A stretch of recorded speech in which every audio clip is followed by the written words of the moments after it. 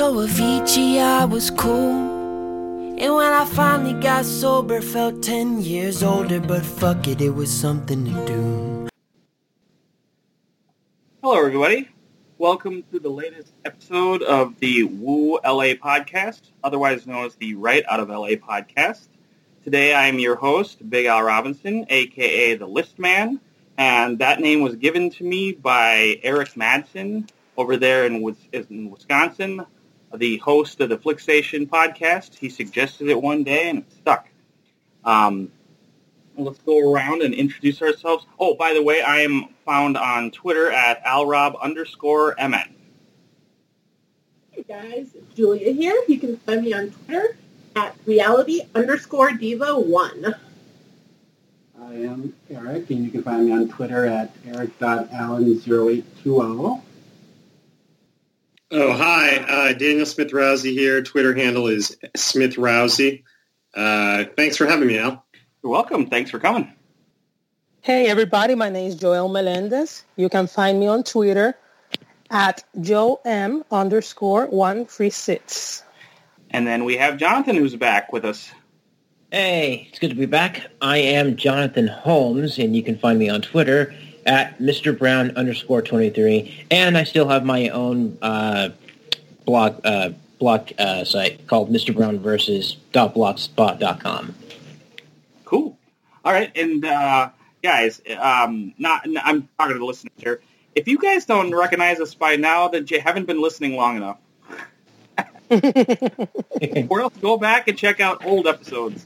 I was thinking about what episode this is. I believe it's going to be like, what, 5, probably the 5th or 6th or something like that? Because I wasn't around for the last 2.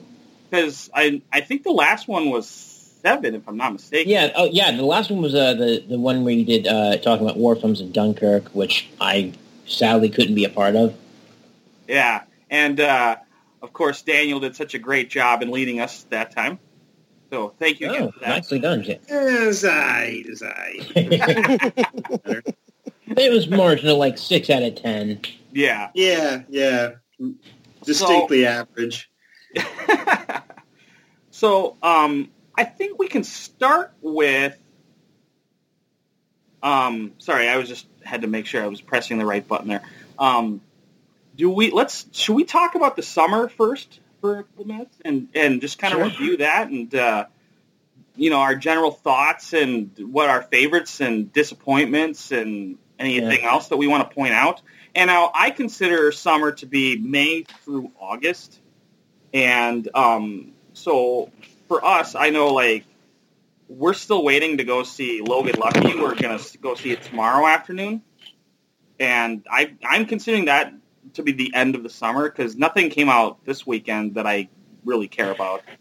And so for me, I think it overall was actually fairly good summer. I mean, because we did get Dunkirk, which is my favorite. We got Detroit, which I know can be a little polarizing. Yeah, polarizing is definitely a good word. And then, of course, we started off with Guardians of the Galaxy Volume 2, which I think might be one of Eric's favorites. And then, of course, the great Wonder Woman. And, of course, got to mention Baby Driver. And Spider-Man. You want to say, what's your favorite? Spider-Man. No, you got to say the whole title. Spider-Man Homecoming. You said that was such a stand like, okay, fine, I have to. What are your guys' general thoughts on the summer so far? So far. What are your guys' general thoughts on the summer? I think overall we had a really, really, really good summer. Fate of the Furious, I was actually surprised by. Yeah. If anybody knows me, they know that I was not exactly looking forward to this, but once I sat down and watched it, I enjoyed it. It was a lot of fun. Wonder Woman was amazing. Spider-Man Homecoming, great. Guardians of the Galaxy 2, great. Obviously, I have a theme. Detroit, polarizing, but great. So overall, I've been impressed with this summer. Yeah. Now, Eric, you saw quite a few with us. Which ones have been your favorites? I'm definitely the Marvelite, so I'm going to put Spider-Man and I'm going to put Guardians on there. And I kind of really wasn't a big fan of Detroit just because of their topic and what's going on with America. And Dunkirk, I kind of liked when I got to see it, so fully. But, yeah. Okay. Cool. All right. How about you guys? I'm sorry, I didn't mean to interrupt you, Joe. Oh, it's okay. Well, I really had a very sad summer because I couldn't go to the theaters as much as I wanted because of many problems. I had to go to college during summer, right. Not because I want to, because it's just that my college went on a strike during the second semester. So we had to... That sucks. Yes, we had to resume classes over June. So yeah. But I did see Wonder Woman, which I love. Guardians of the Galaxy 2, and Dunkirk. I think those were the 3 movies I could see. Oh, I saw last week A Ghost Story, which it's amazing. It's very beautiful film, very poetic. Yeah, I wish everyone could watch it and like it as much as I did. I haven't seen anything bad yet, so yeah. That's nice. I think that's good. Yes. Yeah. So about 4 for 4, you say? Yeah, for now. Okay. Well, of the ones that you haven't seen, what's the one, like, if you could just watch one right now, which one from the summer would you put in first? It's between Baby Driver and The Big Sick. Oh, yeah, I forgot about The Big Sick. Yes. Oh, that one's really good, too. I know. It's a rom-com, different style of rom-com, and I wanted to watch it, but I couldn't, so yeah. Yeah. Those 2 are the ones that on the top of my head. Okay. Well, how about either of you guys on the side here? Beth. I've seen a lot of movies this summer. Only maybe a handful I can honestly say that were disappointing. I would probably say the one that disappointed me the most, and I still consider it one of the worst of the year, Alien Covenant. I remember your Twitter rant about that. Yeah, that did piss me off.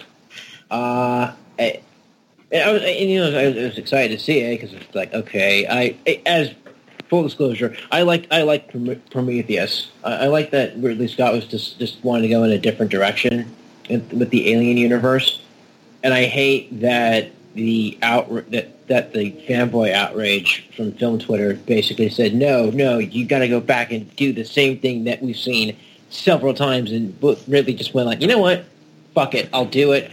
I'll double down on everything you want to see and everything you wanted to see, and fuck you. And that was Alien Covenant, and that was just such. So wait a minute, you didn't. A little spoiler alert for anybody who hasn't seen Alien Covenant, but you didn't enjoy watching Michael Fassbender make out with Michael Fassbender? No, okay, and Michael Fassbender's David and Walter. That was the best part of the whole film, and I liked that it was David that creates the xenomorphs because he is very much like Peter Weyland. He has this god complex and he wants to create life himself and be seen as a god, but everything else is just fucking stupid. Was it worse for you than Alien vs. Predator or AVP2? Shit. Those are Sophie's choice right not there. Not quite. Sophie's. Seriously, it's not quite, but it's this not quite as bad as AVP or even the second one, but this one's just like, you know what, Ridley, maybe you should just stop with the Alien franchise at this point because you're not doing any. You're not helping the cause much at this point. Do other things. I know he's got a new movie coming out in this fall. But you know what? Just stay away from the Alien movies. If you have that much contempt for it at this point than just walk away. Well, okay, And so the other movie I saw, and you know what? I knew this movie was going to be bad, but fuck me, I had no idea it was going to be this bad. The Emoji Movie. Why? Oh my god! Because I'm a sadist, and just fucking A, man. That actually might be the worst film this year, right there. That. Well, now wait. Did any of you guys see 50 Shades Darker? Okay, that's actually number. Oh God, That's not the summer. Okay, here it is. The worst line I've heard in any film in a long time, and it's I think it goes like, "Here I am trying to be romantic, and here you are distracting me with your kinky fuckery." I saw that. I'm like, Okay, This was a porn movie. Okay. that pissed me. It comes across better in the book. It's a porn movie. What else you need to know? Oh, goody. Porn. Great. Kinky fuckery is. I kind of like that line. That's just a line that's like that made it from page right out of Dakota Johnson's mouth, and it just like did you have to like go through that take several times just because it just sounds so fucking ridiculous? Just like, who says this? Yeah. Well, No, you know what I thought was kind during of sex or post coitus. Yeah. Who the fuck says that?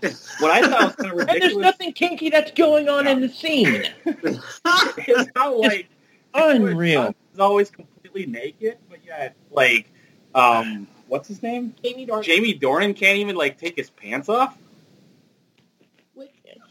Which Christian Grey should have been Charlie Hunnam.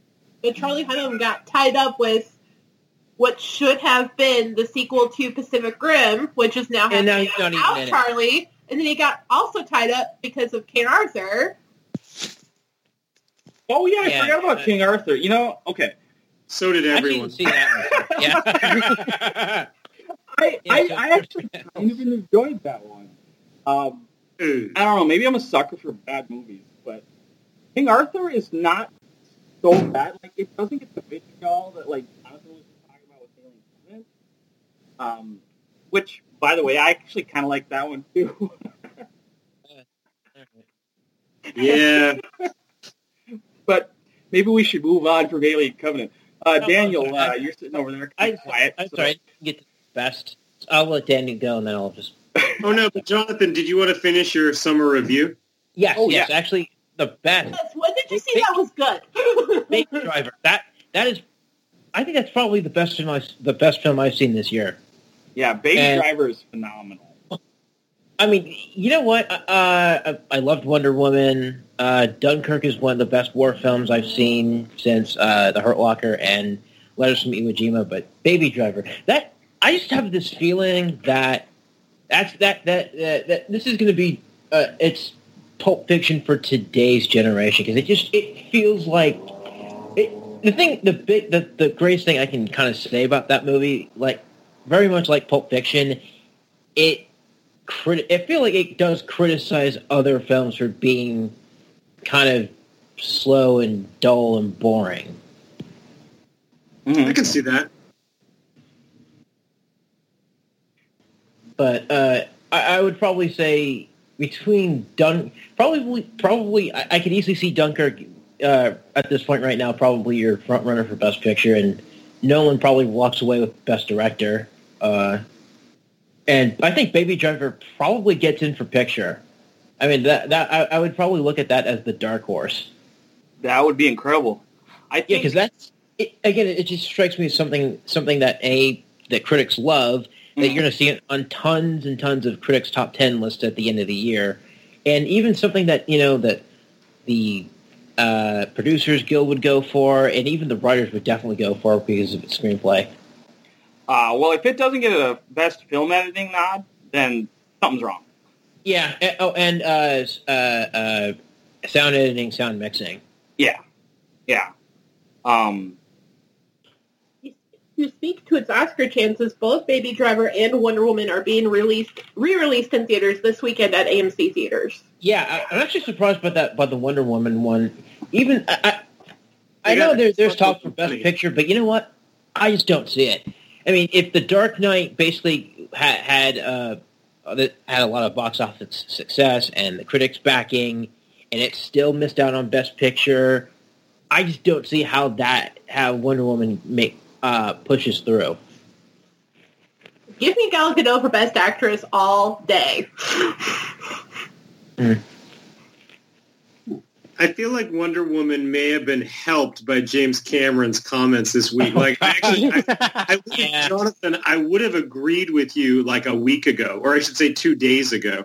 Right. But now, because I'm like, it's just, for a blockbuster for an intentional blockbuster to break into the Best Picture circle, it really has to transcend the rules, which I think is what Gravity did, and I think Mad Max Fury Road did. And those are, Mad Max had prestige with Alfonso Cuarón at the helm, and Mad Max had, just director-wise, George Miller. Nothing against Patty Jenkins, who's Happy Feet, right. Terrific filmmaker, but I don't know if it has that same clout. No, but that's what I'm agreeing with you, or I would have 2 days ago, that I don't think, unlike I feel Gravity. Oh, okay. I'm sorry. I'm just those movies to me transcended the blockbuster kind of structure. Whereas I don't think Wonder Woman transcended it. They just did it better than most blockbusters usually do it. Right. They had a very clear 3-act structure. They had a very clear sort of third act that we have seen 100 times before. Right. So I think that's its biggest Achilles heel. But I do think James Cameron saying that he didn't like it, that could rally the Academy. I think what he said was that it's a step backwards, which... Right. Well, that's right. He didn't say he didn't like it. That's a good point. But it reads like he's criticizing it. And I think a lot of it him. And the thing that just... He kind of made it about himself, essentially. I felt. I mean, I respect his filmmaking. Tone deaf. It's just coming from someone I absolutely admire as a filmmaker, and it's just... Oh, yeah, sure. Dude, wrong place, wrong time, and you also had to bring up your previous efforts in a way to say this is about me. He even threw Linda Hamilton under the bus. Yeah. I mean, he didn't quite call her ugly, but, I mean... that's a dick move. I mean, come on, Jim. I don't know. But I think that could only help Wonder Woman. I don't know if it's going to be enough. You know what I think hurts Wonder Woman is the Justice League movie, which will have come out by then. Because then that'll be bad, or it'll be okay. It'll be as good as Whedon can salvage from whatever Zach has left him. But by the time, but I'm just saying, the Academy or a lot of them will have seen that, and they'll be like, okay, you kept Wonder Woman in theaters for extra time so that you get a slightly larger audience for this. You just released Wonder Woman on video right before Justice League, so you get a slightly bigger audience. But now we've seen that's, I don't know. I feel like that diminishes its chances somehow. Maybe I'm wrong. It'd be really hard for me to say. Like, I don't know. If they are if it's a serious contender for Best Picture and the deciding factor is Justice League, regardless of how it looks, of what it ends up to be, I don't know. It just feels like you got to separate that movie from Wonder Woman, which is, even though it's part of the DC universe, it's still its own entity, or else it should be treated as such. Right. Maybe that's the whole reason that they'll like it. They'll like Wonder Woman. It looks better in contrast. I mean, you guys are on Team Wonder Woman. Everybody thinks Wonder Woman's going to get a Best Picture nomination. Everybody else? I don't. No. I mean, I don't think it's getting in for Best Picture. There's too much competition. Yeah, I mean, especially like maybe 5-10 years from now, it would have a better chance. If it were a field of 10. Maybe. Yeah. And that's a hard maybe. Like, if we're talking, like, say this is the same year as 2009, and, like, Inglourious Basterds and District 9 both got in at the same time. Yeah. Then I feel like if there was going to be a movie like that would get in the 10th spot, it actually might be more of a Baby Driver. Yeah. Or or even something like The Big Sick being, sort of a feel-good romantic comedy. Right. Or I would say a Get Out, but that's again that I just feel like that's also pushing. That's also kind of threading the needle. I could easily see like original screenplay, but that's about as far as it goes. I feel. Mm-hmm. Yeah, Get Out's an interesting case. I'm so excited to see what's going to happen this season with the Oscars and all the ones before that, to see if Get Out is even anywhere there. That and Logan, to me, are probably the two from the spring that I think we should keep our eyes on. And then I think, obviously, from this summer, we in terms of Oscars and stuff, we should keep our eyes on definitely Dunkirk, perhaps Baby Driver, Wonder Woman, just because of all this conversation that's around it. Yes. The Big Sick, I think, is probably the other one. Yeah, I go along with that. Yeah. Now, Daniel, what? So we still haven't heard from you. What are your thoughts on this summer? And what was your favorite movie? Oh, thanks for asking. I don't know. See, I'm like Joel. I didn't get to as many movies as I wanted to. I've got two younger kids. I would say of the ones I saw, Baby Driver was certainly excellent. I loved the first 30 minutes. I thought it was incredible, like the opening car chase. Oh, yeah. The closing car chase I didn't think had as much sort of the scrupulous timing. And then being in the parking garage with John Hamm and all that, it was... I thought it was brilliant before that. I don't know. Kind of like Wonder Woman, the third act for me was a little bit, it kind of started painting by numbers a little bit, which I don't think was true with Dunkirk. I was surprised. I didn't see Tom Hardy burning his plane on that beach. If you're telling me 20 minutes before that scene happened, you knew he was going to do it, I'm impressed at your prognosticating skills. I don't think it's a predictable ending or anything like that. Baby Driver, I guess. I didn't see a lot. I noticed we haven't discussed Despicable Me 3 or Pirates of the Caribbean, and maybe that's that's definitely Transformers. No. Oh, fuck me. There were a lot of other films that came out that we have kind of passed by, but maybe there's a good reason for that. Did you guys notice how the MTV award for Best Film of the Year went to Beauty and the Beast? Technically a 2017 film. I'm going to say that has chances at Oscar. Costumes. Costumes. Costumes or makeup. Hair, makeup, that kind of thing. Right. Yeah. But it'll be on Netflix. Honestly, it's not bad. I definitely prefer the animated version better, but Emma Watson was lovely as Belle. So, and just a very nice singing voice. There's an argument that the Oscars supposedly have a weak spot for the source material because that's the only cartoon that's ever been nominated for the real Best Picture. But I don't believe that. Actually, I don't buy that. I don't buy that argument at all. Now, do you mean hand-drawn cartoon? Well, what other... Sorry. Well, there is up in Toy Story 3. Would it matter? Oh, right, because Toy Story 3, technically. Yeah. Right. And Up. Yeah. Okay, so there have been two. Okay, sorry. Up. And Up. Yes. Oh, and Up. Okay. Yeah. In the 2 years, what's kind of going back to your point, Al, about the difference between a 10-movie slate and a maybe 5, maybe 10. Yeah. Yeah, sorry. I'm still thinking in terms of the pre-2008 Oscar, when they had 5. Yeah. And they chose a cartoon once. Yeah. What gets me, though, about the 91 inclusion of Beauty and the Beast is that they passed over classic stuff like JFK. No, wait, no, that was coming. No, they didn't. But like, Thelma and Louise was Thelma and Louise. Terminator 2. As much as I might have a problem with Cameron, Terminator 2 is a great film. Oh, yeah.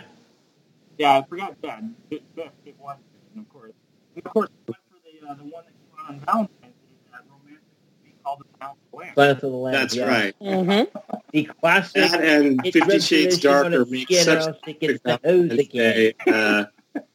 ode to your loved one. Yeah. Just, which I still consider to be one of the best romantic Valentine's Day films ever made. Oh, absolutely. Along with such classics classic Christmas movies like Die Hard. Right, exactly. But, speaking of Silence of the Lambs, I'm on team Get Out. I mean, in terms of February horror movies getting a Best Picture nomination, I just showed Get Out for my class, one of my classes I teach, and we talked about it for 20 minutes afterward. And I mean, I could be wrong, but I really think, now that I've seen it like 5 times, I think it has the ability to go the distance. I also think, and I mean, you can call me whatever for saying this, but they don't have a lot of other non-white choices, I guess. I mean, I guess Guillermo del Toro. Yes. If we're counting, I mean, if he doesn't belly flop, they've given him chances. No, I don't think he will. He's too okay. Too Well, if del Toro's movie is great, then I guess they'll have to nominate either him or Get Out. But I feel like they're going to nominate both if it's great. I still think that. I could be wrong. If they do that, I'm guessing like a Baby Driver or Wonder Woman would probably get the shaft easily. Right. That may be. Well, yeah, I don't know. I don't know, but I still, Get Out. I know what you're saying. It's a screenplay, but I think it's going to win a lot of other critics awards on its way, or at least be nominated for them. Right. Yeah, I think it's gonna be a bit of an award season juggernaut. I think a little bit. I mean, it obviously won't win Best Picture. That's out of the question. But I mean, just being like a Mad Max kind of juggernaut, where it's pre-Thanksgiving 2015, 0 critics predicted Mad Max would even get any recognition at all. 2 weeks later, they'd all flipped all their predictions. They'd all included Mad Max suddenly because they were like, oh, wow, they do notice this. And I think Get Out is going to, it's not going to win Best Picture, but it is going to be part of, I think, the lineup. Conversation, definitely. I think that's maybe I'm wrong, but I don't know. That's what I think. Yeah. Okay, but besides original screenplay, which is the note that comes to the top of my head. Which other category you think Get Out will get nominated? It would have to be film edit. It would have to be something like film editing or just best picture. I could probably see maybe 2, maybe 3 if editing or one of the sound categories. One of those 2 actor, the lady Georgina, the one who plays the mom, not Kathleen Keener. No, not Kathleen Keener. The woman who plays she's an African American woman. Okay, she plays she's got a lobotomy scar that she's hiding. She's brilliant. Yeah. It wouldn't shock me if she got a Best Supporting Actress nod, especially since that field is often weak. Right. We can also count the girl's name, the girlfriend's name. I forgot. Oh yeah, Allison Williams, I believe is her name. Allison Williams. She's not getting anything. Yeah. Oh, come on. That scene in the phone where she's talking with Van Feeling and her face saying other thing. I found that amazing. I don't know. I mean, it's her first movie. I don't know. I don't think so. But okay, maybe I'm wrong.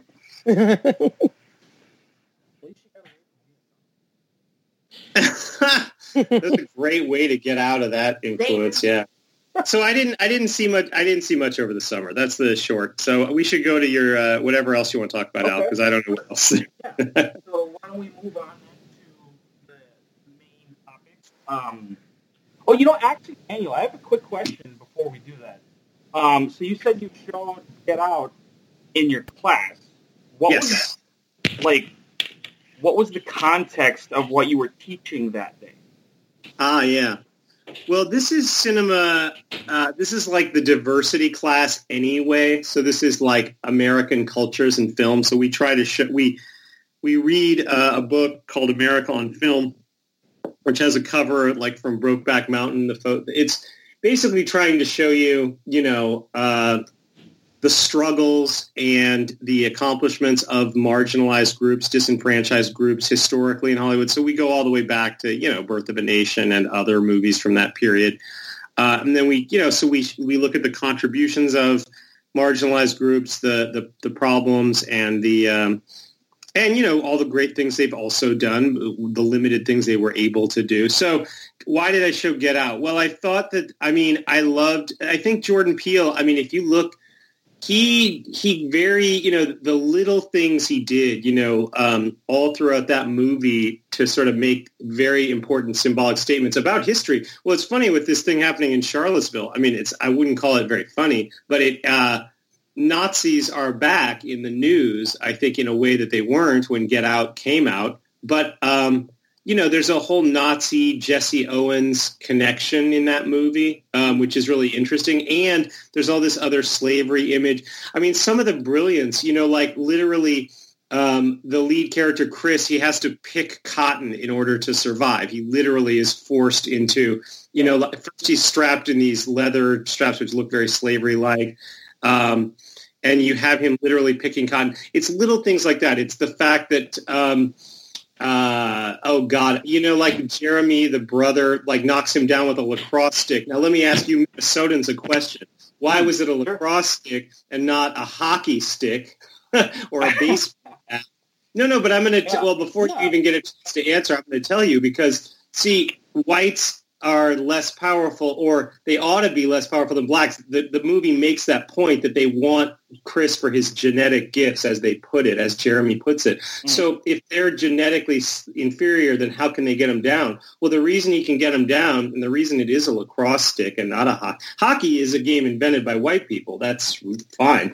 But lacrosse is a game that was invented by Native Americans and stolen by whites and made into a very, very white sport. I mean, yeah, you're going to tell me there's some Latina genius who plays lacrosse, but mostly it's considered a white, rich sport. And so literally he's getting his strength from Native American, literally whites get their strength to oppress blacks based on the land and identity they stole from Native Americans. I mean, I'm saying that everything in the movie, there's so many lines in the movie, the line where they pull the cop pulls them over. She won't let him see the ID because, I mean, there's so much symbolism in the deer, the dead deer that represents Chris's mom, and then he uses the deer later to get the father who'd called him a black buck. I mean, the intricacy is what I think the voters are going to respond to. This isn't just, as much as I loved It Follows and I love The Babadook, and those are fine films, I don't think that you couldn't go down a list of like 20 intricately symbolic things about something as big as slavery, about a movie like that. I mean, I actually love The Babadook. I think that's the best horror movie of the decade in many ways. And Get Out's not really a horror movie. I mean, it is and it isn't. But it's a social satire more than anything else. Like Rosemary's Baby, Jaws, Silence of the Lambs counts. I mean, it counts on that level. But I mean, I don't know. Yeah, I think it's intricate. I don't know. Sorry, I know I'm going back on my high horse about Get Out, and this isn't what you asked.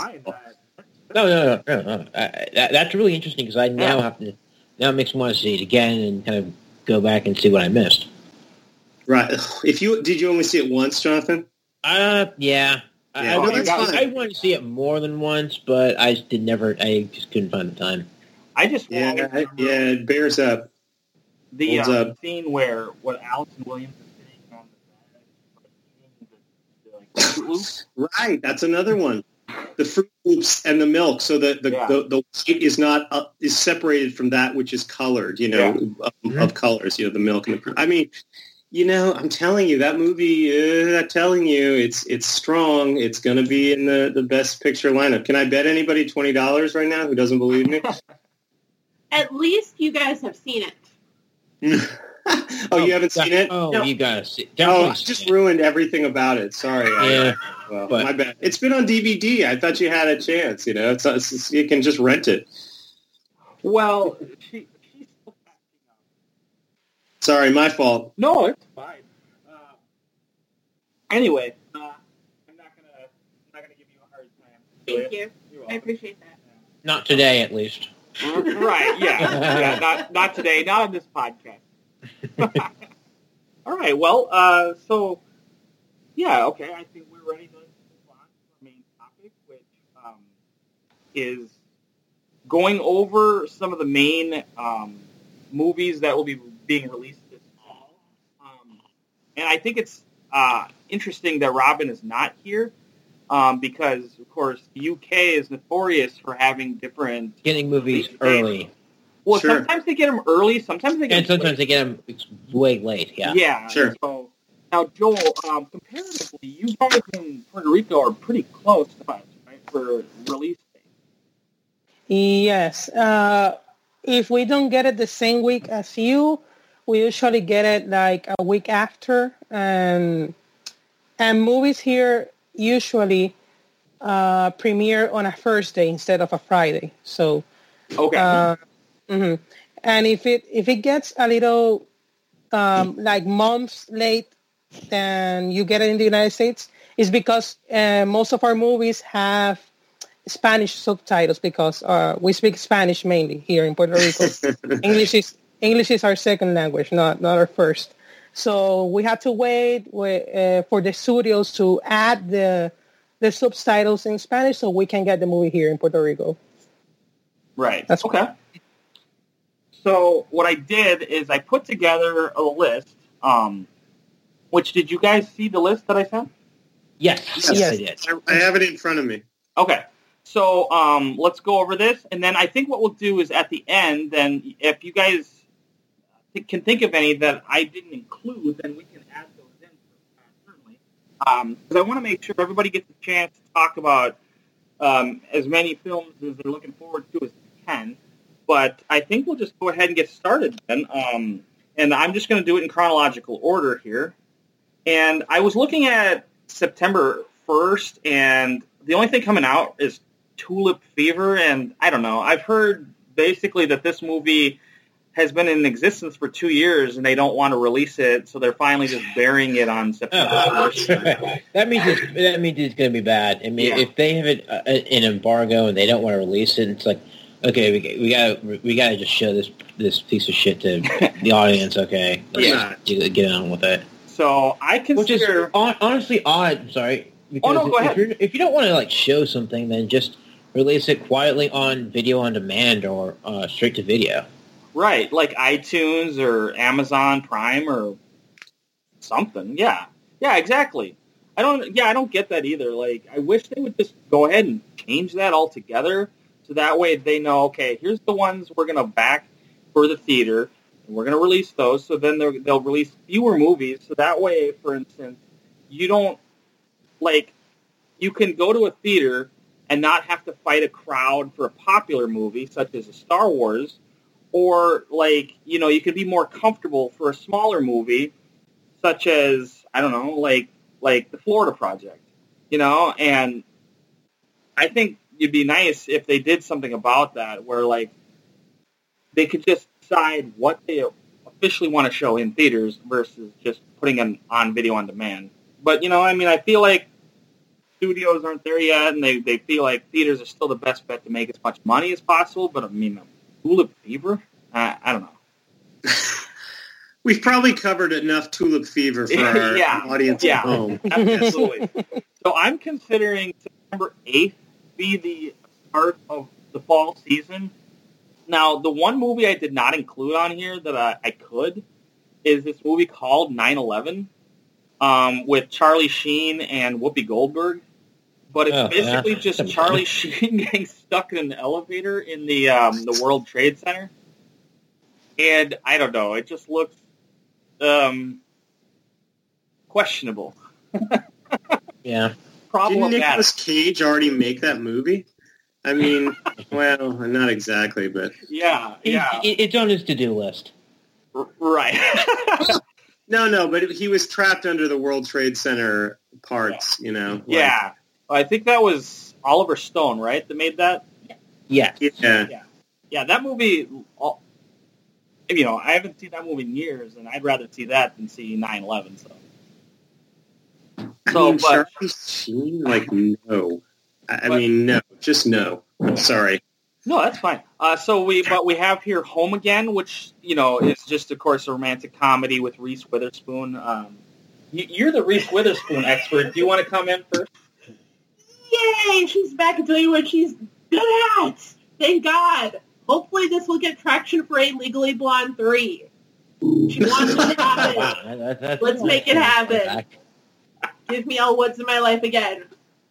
I don't know. I mean, really enjoyed Reese's kind of darker, more mature stuff like Big Little Lies from what little I've seen, and Wild. So it's nice to see her in a different light than just rom-coms.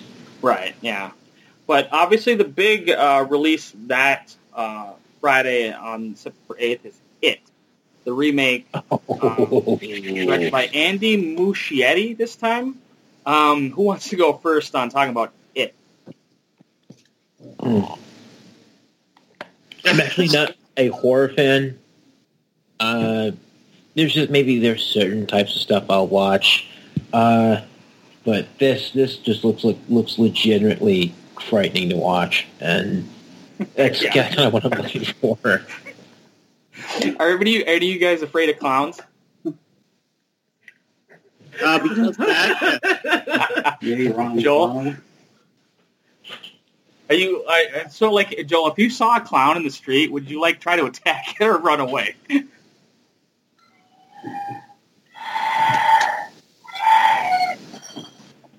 And speaking of, it looks like someone's being murdered. I don't think we can hear you. Oh, sorry. Are you saying something? Sorry, I forgot. I put it in mute. So sorry, okay. guys. No worries. Okay. What I was saying was that if I saw a clown in the street, I would likely walk fast around the clown, so like evade it as much as possible. Yeah. No, I wouldn't attack him, because I know he's another person. So, yeah, and he's doing his job. So, yeah. As long as he's an evil clown. Exactly. But I will just run away, really fast. And it's because of it that I'm afraid of clowns, precisely because I saw That's what I said. the original miniseries. Yeah. And I was like 5 or 6 years old when I watched it. And yeah, there was like 2 weeks I couldn't go to the bathroom in peace because I will think he will come out of the toilet. No, the toilet. No, the the sink. The sink, exactly. Okay. So yeah. Blood's gonna come everywhere out of the sink. No. And then you're gonna have to sit and clean it up. Yep. So no. Yeah. I was really afraid. So, are you guys looking forward to that one? Are you gonna see it? I don't know, totally. maybe. Sorry, I'm gonna have to take a few minute break here, but maybe I'll see it. I don't know. Okay, sure. I'm gonna run from some clowns right now.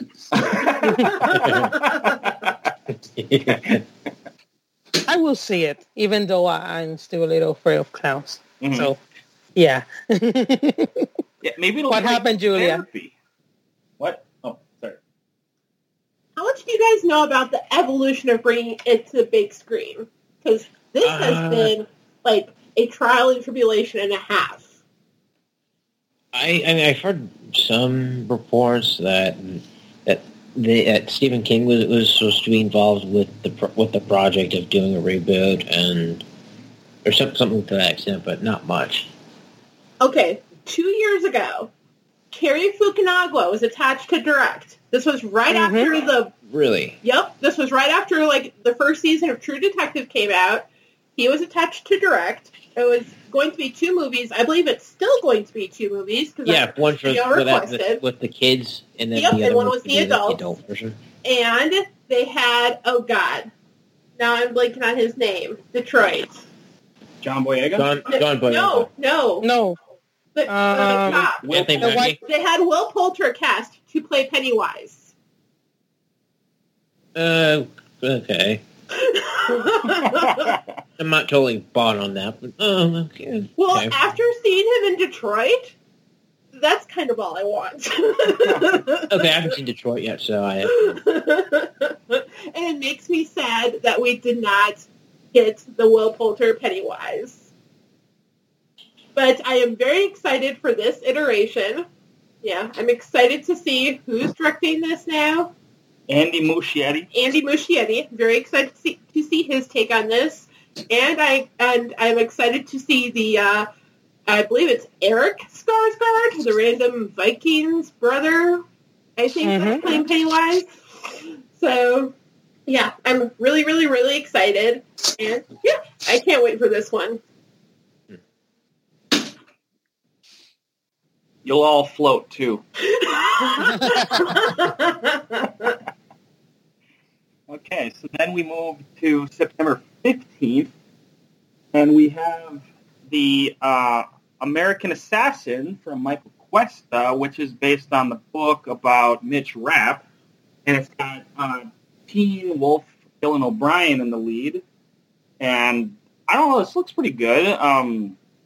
Michael Keaton as the villain? Yeah, another Michael Keaton. Okay. Who or what is a Teen Wolf, exactly? It's a series in MTV. Show on MTV. It's okay. It's a reimagining of the Michael J. Fox movie. American Wolf in Paris. It's a more horror take on it. I've watched the first 2 seasons on Amazon Prime, and it's actually not a bad show. Okay. That's not exactly a ringing endorsement. It's like, it's not terrible. It's not terrible. It's on MTV, so, yeah. It's about as good as you can expect from MTV. Yeah, exactly. Yeah. So, and then, of course, the big one on September 15th is Mother. Darren Aronofsky. Oh, that's going to be fucking great. As soon as I saw the full trailer, I'm like, oh my god, this looks scarier than shit. It feels like, I feel like that's, well, Black Swan kind of, even though that was a psychological thriller, and I felt like this is what Black Swan would have been, like, just horror-wise. Even the poster where it's the house and it's Jennifer Lawrence's face, that it just reminds me of Rosemary's Baby. I think that's probably what they were going for, but yeah, I'm just, oh god, that looks absolutely terrific. And Javier Bardem, I mean, like, okay, is anybody bothered though by the age gap between Javier Bardem and Jennifer Lawrence? Yes. Well, yeah, but just if you go back to the last couple of movies that she and David O. Russell were collaborated in, there was Christian Bale and Bradley Cooper as her love interest, so it's just like, okay, yeah, whatever. Well, then if you look at the last Darren Aronofsky film, Black Swan, there's the age gap between Natalie Portman and Vincent Cassel. Yeah. Yes, thank you. Even though Vincent Cassel was kind of rapey in that movie. So was Mila Kunis. Mila Kunis was rapey? Wow, that's the bold statement. Well, I mean, I don't know. Unless it was honestly, it's been a while since I've seen that movie, so it's just like, okay. Yeah. To me, it's less about Jennifer Lawrence being with older people. I mean, I remember Zooey Deschanel saying, when she was with Joseph Gordon-Levitt in 500 Days of Summer, wow, I get to actually romance somebody my own age. I've made 20 other movies where they had to be 10 years older. It's less about that than it is that Jennifer, that basically she's taking all the roles that 40-year-old actresses might be playing. I mean, like, there are a bunch of very talented, Penelope Cruz's out there, or Emily Mortimer's, or whoever you want to name, who's like a very, very strong, like 40-year-old actress. And, if you're always if J-Law gets first crack at those scripts, which she does, yes, then it sort of feels like she's hoarding. I mean, like, what, have none of the great authors ever written any 28-year-old females? As it turns out, a lot of them have. So it's not like she has to make those movies. She could make other movies, That's what I don't like. Yeah, actually, it's interesting you bring that out, because I felt like, just going back, I kind of felt that way when Scarlett Johansson was cast in Ghost in the Shell as, Motoko Kusanagi. It's like, she's a fine actress and she does have her action chops, but, that could have just gone to someone like Rila Fukushima or Tao Okunado, I believe is her name, or Rinko Kukuichi, or some other Asian actress, she didn't really need this part. Hollywood whitewashing at its finest. No kidding. And I'm sorry, but anyway, we're talking about Mother. Sorry. Okay, so my only thing is, I'm wondering if part of it with Mother is that, like, we purposely have that big age gap to make the tension stronger, because maybe, because if you look at just the trailer, like, Jennifer Lawrence almost looks like she's a little out of her element here, and sort of thrown off by the people around her who seem more mature than she does. I like that about it, actually. That part I think is cool. Yeah. Plus, I mean, like, Darren Aronofsky has never been afraid to make these kind of off-putting movies. I mean, that's his shtick. Yeah. I don't know. What do you think, Joel? What was the question again? Sorry. It's just that my brother entered the room, so Okay, sure. Sorry. What are you looking forward to, Mother? Yes. Because last time I saw Darren Aronofsky movie, it was Noah, and that was a letdown. Yeah. Yeah.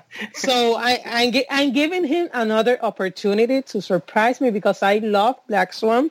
Mm-hmm. I have heard great things about Requiem for a Dream and Pi, which I haven't watched yet, any of those two.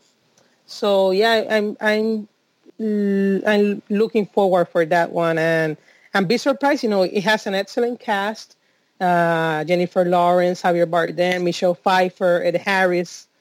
Yeah, I can't wait for it. So yeah. Mm. Were you going to say something? Yes. Joel, when you do get to Requiem for a Dream, be prepared to take a lot of showers after watching it. A lot of showers. Okay. Joel, if you have something stuck behind the fridge right now, you might want to get that out from behind the fridge now before you watch the movie Requiem for a Dream. Just a heads up.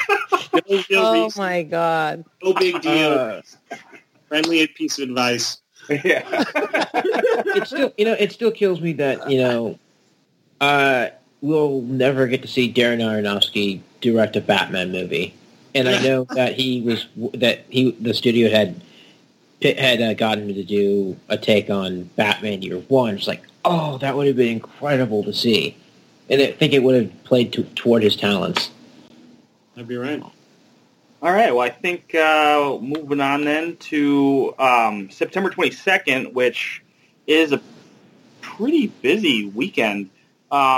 We have Battle of the Sexes, which is directed by Jonathan Dayton and Valerie Faris, who, of course, did Little Miss Sunshine. Little Miss Sunshine, right. So that's the one of this weekend I'm looking forward to the most. And I, of course, yes. Anyway, I just got a look from Julia. She looked like she wanted to beat me up. What? What are you... Stronger. Hell no. Are you kidding? Seriously? Yes. Okay. Well, okay. We'll talk about it. Yeah, we'll get there. One movie at a time. No, but, okay. I like, good tennis movie. I mean, we don't get very many good tennis movies, do we? Like, we got Noah Baumbach's Squid and the Whale, which is not really a tennis movie. And, hey, Wimbledon, Kirsten Dunst, Paul Bettany. Did anybody see that? No. I did, only because there's never been a tennis movie almost, and I thought, well, let's patronize the one. So they've made 50 boxing movies with 0 tennis movies, so I guess I better see this. And then I watched it, I was like, why did I bother? Let's make another boxing movie. Yeah. I'm trying to remember if Match Point from Woody Allen was also... Oh, God. I actually didn't see it. Very little tennis. Okay. They play. There was a scene where they played doubles tennis. That's about as much tennis as we get in Match Point. Strangers on a Train had that much, which is kind of what Match Point was emulating. Okay, gotcha. Yeah, and there's Blow Up from Antonioni, but that doesn't count really either. Yeah. The one thing about Battle of the Sexes that I'm especially looking forward to is Emma Stone and Steve Carell working together. Right. They look like they're going to be fun. And Steve Carell looks like he's back in his comedic element there. So, well, you think is it going to be fun or is it going to be Foxcatcher? I mean, God, that movie better not be Foxcatcher. No, you don't think Bobby Riggs is going to be like, or Carell's Riggs is going to be Foxcatcher-esque? I think it is. Maybe I'm wrong. I don't know. Well, he looks like a chauvinist, but Bobby Riggs was a chauvinist. No, I know. Well, but you're saying it's going to be kind of a comedy biopic? I guess maybe you're right. I don't know. I mean, maybe. Well, I mean, Little Miss Sunshine was pretty funny.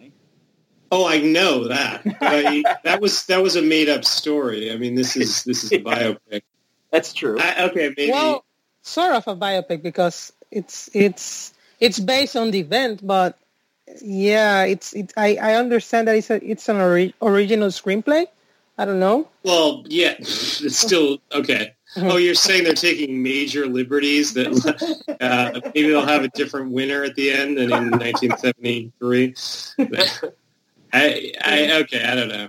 I don't know exactly. Yeah. But yeah, I understood it was like that. I don't know. And then also opening up that weekend, we have Kingsman: The Golden Circle from Matthew Vaughn, which I think right now, I think Kingsman movies are already better than James Bond is right now. Like I'm looking more forward to these Kingsman movies than the next Daniel Craig James Bond. Well, Skyfall was awesome. I didn't see it. Yeah, but Spectre was not. Spectre was, I don't know. I didn't see that. But, that's one movie. I mean, I don't know. Well, Kingsman, boy. Well, you stand up for that then. I'm going to go choose another hill to die on. Kingsman, I don't know, man. Come on now. Do we need that? It's almost like trying to take Austin Powers seriously or something. Like it's like reacting to Austin Powers by saying, "Oh no, but there's still a lot of juice left to be let if we just take it seriously." I mean, I don't know. It's not my style. Kingsman didn't take it so like deadly seriously. Well, no, not serious, but it's not my cup of tea. Fair enough. I like the British accent, Daniel. Very nice. What did you say? I heard you. I saw. Okay. She was talking British. Yes. She was emulating Robin. Cool, blimey, governor. I suspect that Robin's not exactly looking forward to Kingsman for some reason. I don't know. Agreed. Yeah, that definitely doesn't sound like something he'd go and seek out. I'm looking forward to Kingsman. Channing Tatum as a villain. Give it to me. I think he's one of the good guys. He's a statesman. No, I read that he's playing the bad guy. Oh, well, that's interesting. Well, I thought that the first one was pretty entertaining. It has its issues, especially that part in the end where he celebrates with the princess. Yeah. But I mean the famous short scene with the Freebird song in the part, that was a very good scene. Yes. Yeah, where they're all fighting each other and trying to kill each other. Exactly. I thought that scene was pretty amazing. It was one of my favorite scenes of the year, actually. Mm-hmm. Might sound sadistic, but it was amazing. It reminded me of Kill Bill. Yeah. Oh, yeah, actually. Yes. That was more... they're both equally cartoony thing, but I thought Tarantino's was a lot more artistic. Oh, of course. Tarantino is in this level. Michael Vaughn, it's... Yeah. Yeah, Well, Kick-Ass is probably still the best thing he's ever done. Yeah. I would agree with that, yeah. Yeah. So then we have Stronger, which you mentioned, Julia. Now, look, Stronger looks like a good movie. Don't get me wrong. but it also looks sort of heartstringy. For anybody that doesn't know what Stronger is, it's the other Boston Marathon bombing movie. Okay. There was first Peter Berg's Patriots Day, which covered pretty much the investigation, catching the Tsarnaev brothers and stuff. This one, of course, is more about Jake Gyllenhaal, who he was one of the victims, and he loses his legs, and it's all about him, getting back up, so to speak, and not letting the bad guys win. So I mean, I'm definitely looking forward to that. Jake Gyllenhaal is a great actor, and he's due for an Oscar one of these days. It's like every year should have gotten one for Nightcrawler. Just throwing that out there. Yeah. Isn't it true that every year since Darko? That's interesting. Not even aware of that. I don't think the Academy knew that movie even came out. I mean, or barely. Yeah. I was going to say that it seems like every year since Zodiac, since 2007, he's been in a movie that is hyped a little, but is basically underappreciated by the critics list. We don't see it on enough top 10 lists at the end of the year, whether he's doing a boxing thing or whatever he's doing. They just decide somehow Gyllenhaal, it just never seems to reach the upper echelon of the Academy's interest every year, every single year. I mean, maybe it's his fault. I'm half joking. I don't know. Does he campaign ever? I don't know what he does. I mean, yeah. I don't think he does. Yeah, maybe he doesn't care. Maybe he's like Leo, or everybody else wants him to win one, but he doesn't really care. Even though, look, I mean, I think Leo eventually wanted to win one since he was eating raw bison meat, but and getting fucked up by a CGI bear. So I mean, really, sir, you could have just called the reference. Okay, Leo really, really, really, really wants to win an Oscar. But Leo had been scrupulously working with major directors. True. I mean, that's first true. Mostly Scorsese. Gyllenhaal won't insist on working with the Scorseses and Spielbergs of the world. He works with whoever. He just likes the scripts. I mean, I don't know, but I'm just saying somehow those movies don't do well. That's part of the problem. They're the movie he made with Hugh Jackman. I mean, I like it. Prisoners. Yeah, I liked Prisoners, it. yes. It doesn't, I don't know. Where is it on the top 10 lists of those years? The Gyllenhaal movies never show up. They should. I have it in my top 10 of that year. Okay. Interestingly enough that you bring up Prisoners, because that's kind of one of these. Denis Villeneuve. I think that was I think that was his first English language film. And You're right. From there, and then afterwards, he started to make a name for himself. Gyllenhaal's doing great work, and Nightcrawler was excellent, and he was fantastic in it, and that was a good scathing satire that we needed. And I'm just saying they don't seem to care. The Academy doesn't notice. Yeah.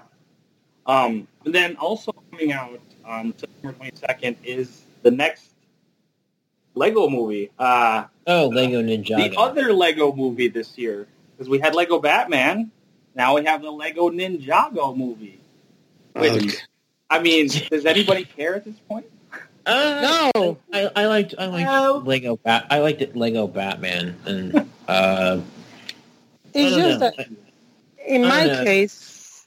Sorry, Jonathan. What were you saying? No. I don't know.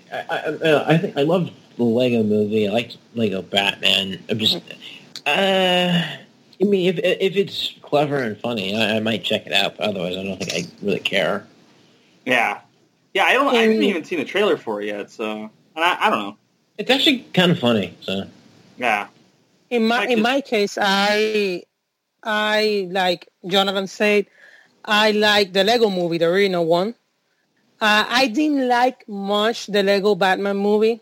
I found it, I don't know, it was like they wanted to be too funny, and somehow that made it less funny, less funnier than the first one. Mm-hmm. Like they were trying too hard. Exactly. Yeah. And then Lego Ninjago, I used to watch the TV series in Cartoon Network with my little brother. And it was funny, but at the same time, it was a very well thought drama for kids, you know. So watching the trailer the other day when I watched Dunkirk, I was like kind of let down because they're going for the funny approach, the comedy approach in that movie, Lego Ninjago. Mm-hmm. And I think that's gonna, maybe some people will like it and will laugh about it, and I don't know, maybe put it in their top 10s, I don't know. But I think it loses the essence of the original series, which is more a little bit darker in a sense. So that's what I worry about that movie. Also, animated movies this year have been a letdown in general. So yeah. I think I've only seen Lego Batman. That's it. Yeah. Mm-hmm. I don't think I've seen an animated movie yet this year. Yeah, I mean, Emoji Movie was shit. and Despicable Me 3 is the same shit as always. And I feel like Illumination is just. What is the other movie we had this year animated? I saw Captain Underpants with my kid. Oh God, that was the same. Was that good? Was that good? Captain Underpants? It wasn't bad, but come on. Okay, it's kind of sad because we had a great year of animated films in 2016 and in 2015. Yeah. Right. So seeing that after 2 great years it's sad, you know. Honestly, I wouldn't worry about that because Pixar's coming out with Coco, and I'm pretty sure they'll probably rectify it or at least salvage what's left. Yeah, I think that's probably the best animated feature winner in March. So yeah, but it's sad that only one movie gets only one movie is the good one, and the others are like okay or trash, you know. Mm-hmm. Right. Mm-hmm. And then and just I guess for shits and giggles, Emoji Movie nominated for Best Animated Feature. Come on, don't say that. Just say screw you to everyone. Because they wouldn't have anything else to nominate. There'll be others. I take Despicable Me 3, but that's not really a ringing endorsement. They found a French movie last year. You know, My Life is a Zucchini. They'll go abroad if they have to. I'm sure. Yeah. The problem is that they changed the rule of voting in animated features. Before there was a limited. I think it was the animation branch that only voted for the animated films. Now everyone can vote for the nominations in that category. It was changed around February or March, something like that. If I can get the link, I will send it to you. Fuck me. But that was worries me because then movies like the Emoji Movie or Despicable Me 3 will get in for movies like the Tale of Princess Kaguya or anything made in Japan or Your Name, exactly, which did make it last year, and I thought it should have made it. So yeah. Whenever I hear stuff like they open up the voting body to everybody who's an Academy voter, then I always think about, like, ever since finding out that Seth Rogen is now an Oscar voter, I always picture Seth Rogen voting for the Oscars. And, like, he probably just looks at the list and goes, that was funny. He's probably smoking a huge bowl while doing it. Like that. Oh, yeah. I bet he also thinks, where's the night before? Should be nominated for everything.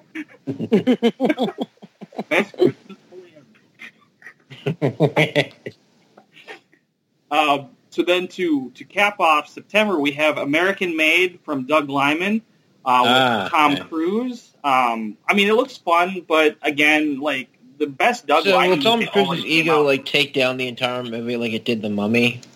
Yeah, it's possible. I hope not. I mean, is Tom Cruise now a death nail? Like, does he just kill everything? Just for that movie. It was reported that he had a lot of input going into The Mummy, and it just pretty much kind of ruined everything else about it. Yeah, well, that Universal just, shit the bed. Yeah. Yeah. Oh yeah. And then, because what I was saying about Doug, the best Doug Liman movie this year was The Wall. I this don't year. think anybody saw it. Yeah, this year. No, I didn't see it. I didn't see it. And then we have Flatliners, which I know is a remake from the 90s, with this one's got Nina Dobrev in it. And I think it's directed by the guy who directed the original Girl with the Dragon Tattoo. Ah, okay. Yeah, you're right. Wait, what? I'm hearing... Daniel, try saying something. Hello? Okay, that's better. I've been kind of mumbling, excuse me. Oh, okay. I may have to go parent in a minute, but yeah, let's skip ahead to the next week because it looks a lot more interesting. Well, next one we got is Blade Runner and on October 6th. Yes. And that's probably the biggest October release. I think that's going to do very well. Speaking of Denis Villeneuve, by the way. And I don't know. I mean, were you guys big fans of the original Blade Runner? Yeah. Definitely. Oh, hell yeah. Yeah. I watched the original cut and then later on the final director's cut that Scott wanted to put out. My generation, I mean, I'm a lot older than most of you guys, or all of you guys. We kind of grew up on Blade Runner. It was like a big deal.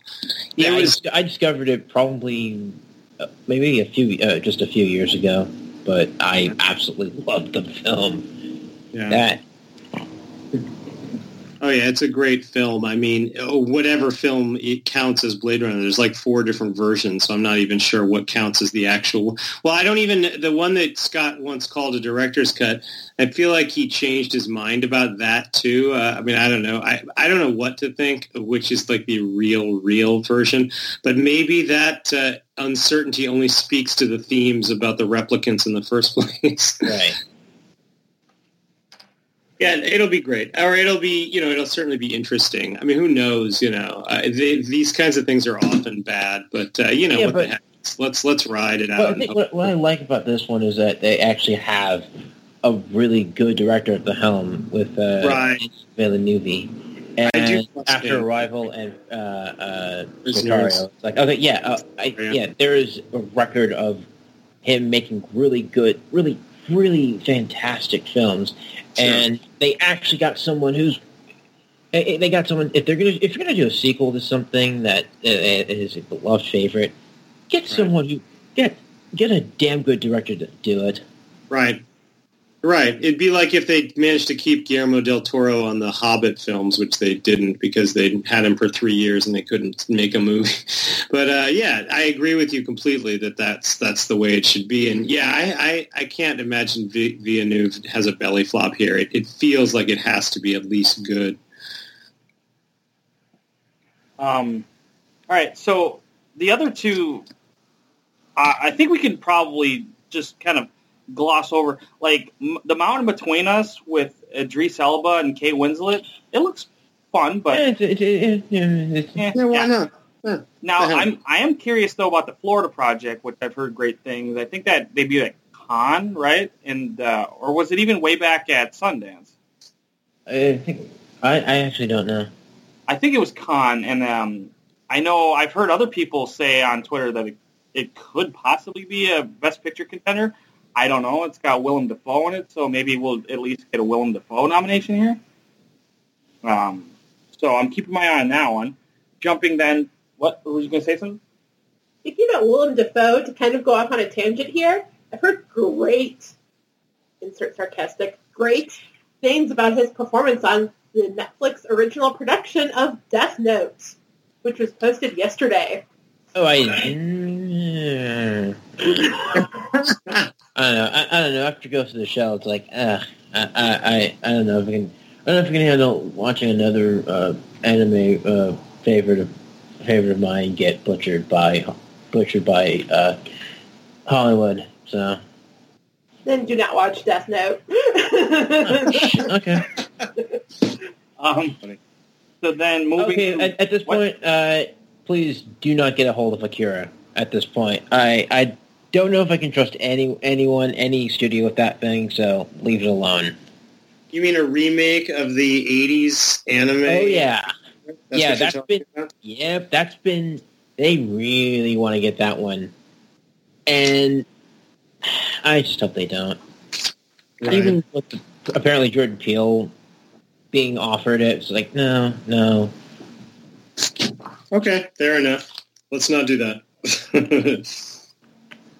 So then on the 13th we have Goodbye Christopher Robin, which to me it reminds me of Finding Neverland.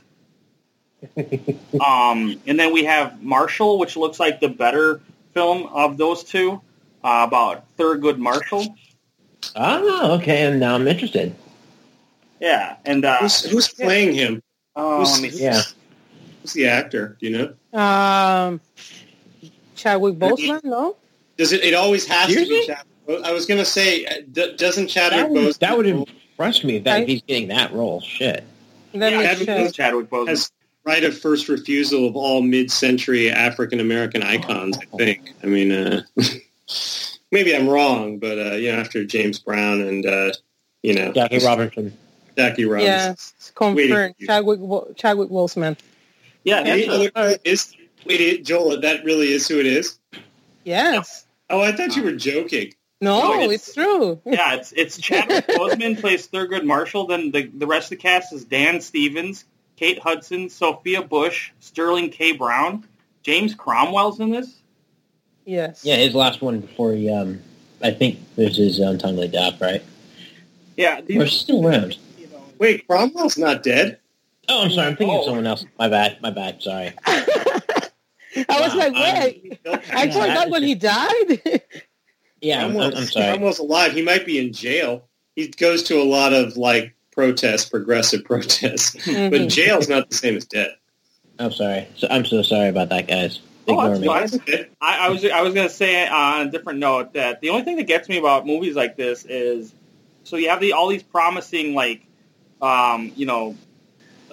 movies about these kind of iconic people, and then you get these directors who we've never even heard of before. And it's like, well, I know you got to start somewhere, but it's like, yeah, are you really sure? Like, for instance, this is going to be directed by some guy named Reginald Hudlin. Right. Yeah, I will give you this. He's African American. Oh, okay. That gives me hope because it's not the same. It's not the same that a white male director directs a film about Thurgood Marshall than an African American, right? Because he has a more I don't know how to say it. He can direct it better, because I don't. Yeah, I think I can sum this up. If it were directed by someone like a Steven Spielberg, it would be good, but it would be through the perspective of a white man. Still, exactly. The white man's perspective. Now, with this movie, it's done by an African American filmmaker. You're gonna see a different perspective. You're probably gonna get a much different perspective than you would from any other contemporary filmmaker. Exactly. Which why I think I respond so well to Selma, because it distinctly comes from the perspective of an African American in Ava DuVernay, and I thought that was very, very refreshing because we don't really get that in modern filmmaking, in modern films these days. So yeah, it's like what happened with Detroit, that some people were arguing that since it was directed by Catherine Bigelow, that her perspective of what the African Americans had to suffer in that case, it wasn't the same as if Ava DuVernay, for example, directed Detroit. There was people that were arguing like that black people didn't have to suffer in the movie to understand what they're going through. They can put other aspects of the African American people, so we can understand what they're going through. Not only the bad things, there are other stuff that's what Ava DuVernay did so good in Selma. We see other aspects of the African American people that make us understand that they're the same as everyone else, no matter the color of their skin or where they come from. So yeah, that's what I think. Mm-hmm. That's a good point. Mm-hmm. Then, so moving on then to October 20th. Okay, we can skim over Geostorm. That's just another, It's Day After Tomorrow, basically shit. Yeah. Day After Tomorrow 2.0. Yeah.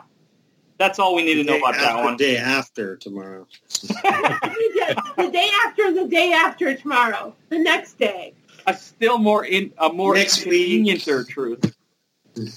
But and then we have the Snowman from Thomas Alfredson, which looks really exciting. Yeah. But to me, like, the two I'm looking forward to the most here are Wonderstruck from Todd Haynes, which looks very colorful in the trailer, and I'm excited to see what the full movie really is about.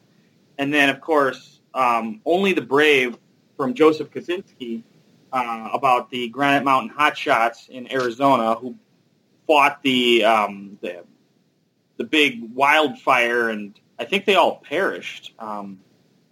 And it just looks really good, and it's the closest we'll ever get to a Smoke Jumpers movie, which, if you've ever seen Entourage, Vincent Chase was making a Smoke Jumpers movie, and the movie didn't get finished because there was problems with the director. But yeah, this looks a lot like that, and I'm really excited. Even if it's got sort of a generic name, Only the Brave, I would have preferred Granite Mountain Hotshots, actually. It looks like an Everest movie, but with fire. Yeah. Right. Sure. Yeah, I mean, I can see that. And, of course, people die in that movie, too. Yeah. It has Josh Brolin, too, so yeah. Mm-hmm. So let me ask you guys a question. Is the Academy homophobic or just Todd Haynes phobic? I mean, why did after Carol had, picked up so many other pre-awards and Golden Globe nominations, why did the Academy, give the heave-ho to Carol? Why did they not award All That Heaven Allows more? Do they hate Todd Haynes? They just don't get him? Do they hate gay people because Todd Haynes is out of the closet? Or is it a complete coincidence and they love gay people and it's just totally Todd Haynes just hasn't made a good enough film or whatever? Anybody want to comment on that? I just thought I'd ruin the whole conversation. I could argue that maybe they hate gay people, but we have movies such as Brokeback Mountain that got nominated. And the most recent Best Picture winner eventually. Exactly.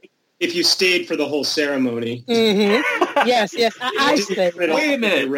I thought La La Land won that. Yeah. I turned off my TV when La La Land won. I just assumed. Yeah, I don't know. Because to me, as far as I know, Todd Haynes is a very quiet guy. He's private. I don't think we ever hear a lot about him. Mm-hmm. Does he need to campaign more? Huh? Does he need to campaign more, do you think? Because maybe. Let me check his movies for a second, because I know that Far From Heaven was in 2002. Right. I only remember that it was nominated for Julianne Moore performance, but I don't remember the movie at all being nominated. People thought Dennis Haysbert would get nominated, and he didn't. And people said the movie might get nominated, too, and it didn't. Yeah. And he has I'm Not There too. Wait. I'm Not There, which the only performance that got nominated was Kate Blanchett's. Mm-hmm. But that's I don't even think Spielberg would have been nominated for I'm Not There. It's too weird, It's about 6 different Bob Dylans, I don't know. It's like I get that. That makes more sense to me than Carol. Carol should have been right up their alley. I mean, I thought, I don't know. Yeah, but he doesn't have a good record with the Academy because I've seen his other films. Most of them are shorts. But the ones that are features are I don't remember being getting nominated for something else than a performance, or. The thing is that they're just too. The stuff he does is just kind of is sometimes too out there and too abstract for the Academy or for audiences in general. Yeah, so I agree, but not Carol. I feel like they owe him after Carol. Maybe Wonderstruck won't be the way to pay him back. I don't know.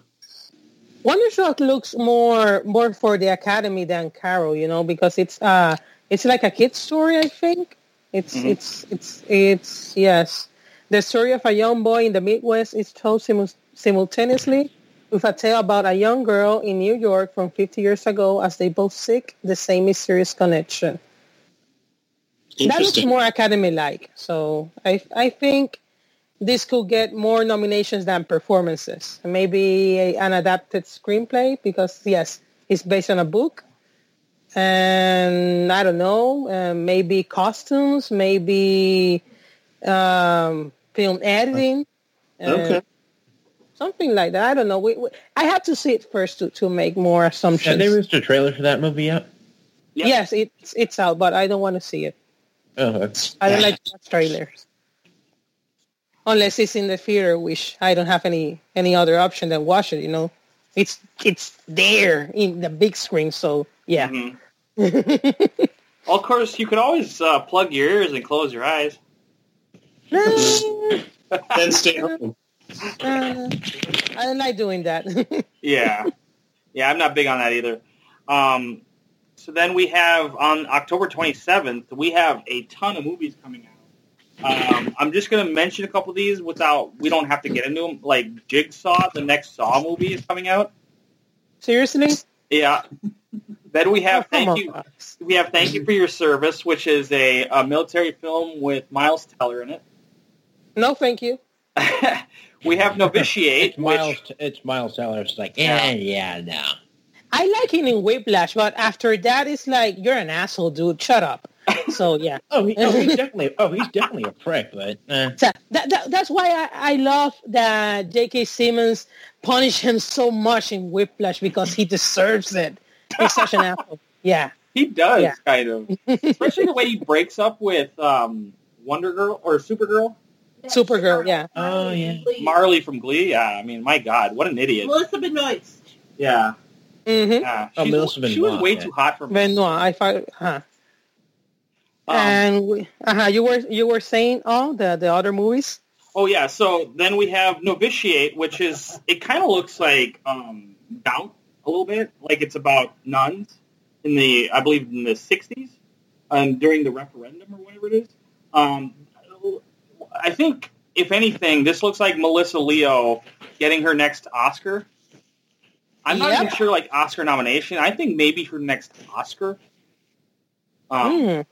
She looks. Yeah, that looks more like Whiplash than Doubt. Yeah, in my opinion, I don't know. But the ones that are worth really mentioning here, there's The Killing of the Sacred Deer, or Of a Sacred Deer, from Yorgos Lanthimos, his follow-up to The Lobster, and this definitely looks unique, but don't they all from him? And The Square from Ruben Östlund, who, of course, won the Palme d'Or for that this year at Cannes. And his last film did pretty well, Force Majeure.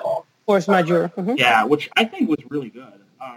In fact, I like Force Majeure a lot more than I like The Lobster.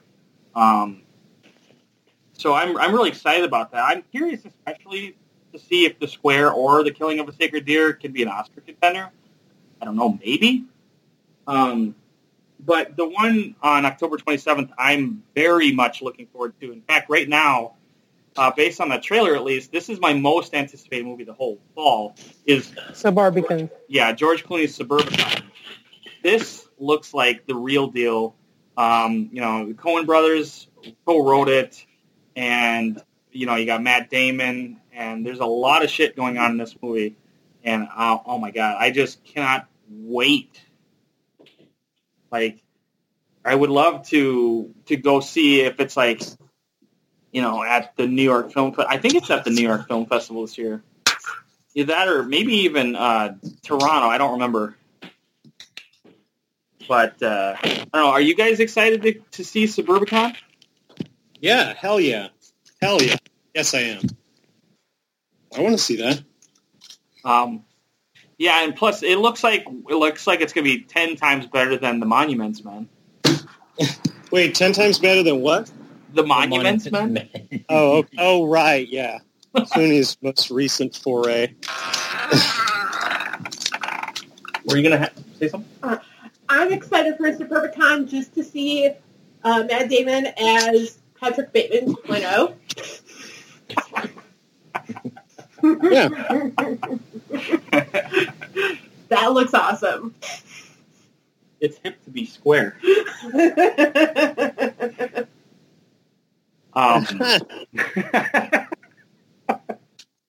Yeah. I don't think we'll get a Huey Lewis in the News reference, though, in this one. Yeah, probably not. That's still. Of course, there might be an axe. Then square. Yeah. So then we move to November, and we have A Bad Mom's Christmas. We have LBJ from Rob Reiner. Oh, that looks good. Yeah, I agree. And then Not LeBron James. Then we have the follow-up to Nightcrawler. We have Dan Gilroy, Roman Israel Esquire with Denzel Washington in the lead, and it looks like he gained quite a bit of weight for this role, and so maybe that's his second chance in a row to get an Oscar.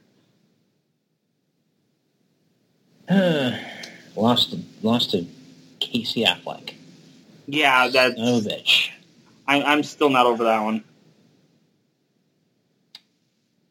But Casey Affleck deserved it. Don't be so cruel to him. I know he's an asshole of a person, but he's a great actor, and I was gonna be happy with either of them winning, Denzel Washington or Casey Affleck, because they both gave the top two best male performances of the year. So I won't argue with Casey Affleck's win, even though Brie Larson was mad that she had to give him the Oscar. Yeah. And then recently moved to November 3rd, we have Last Flag Flying, the Richard Linklater film, which just released a trailer. Yeah, that's really interesting too. Yeah, I'm curious about this one. Again, Steve Carell again, and Bryan Cranston, I think. And it looks interesting. I'm a little underwhelmed by it, the trailer at least, but it's Richard Linklater, so I'm not too worried. Especially since this decade he's had, Finding Boyhood Before Midnight, and even Everybody Wants Some, which I think is an underrated movie, actually. But of course, the big November 3rd release is Taika Waititi's Thor Ragnarok. And I know Eric has been very, very quiet thus far, but we have to let Eric speak on Thor Ragnarok. So you have the microphone, sir.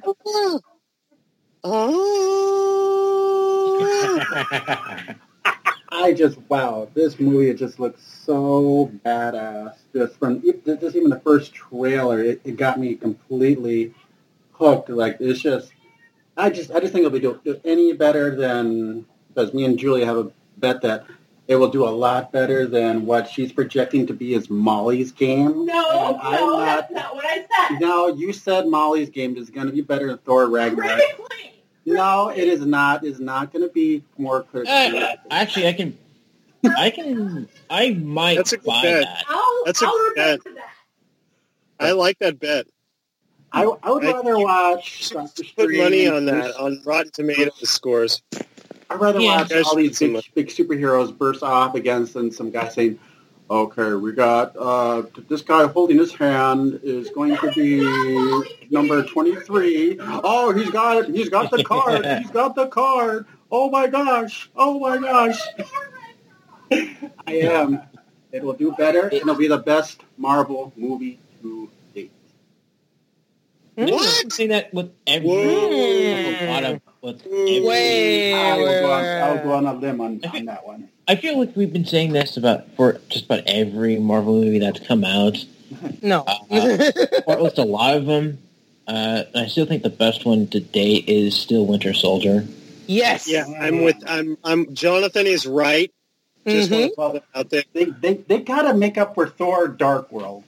Yeah, I think they I was going to ask you. I've never seen that. Civil War's the best one so far.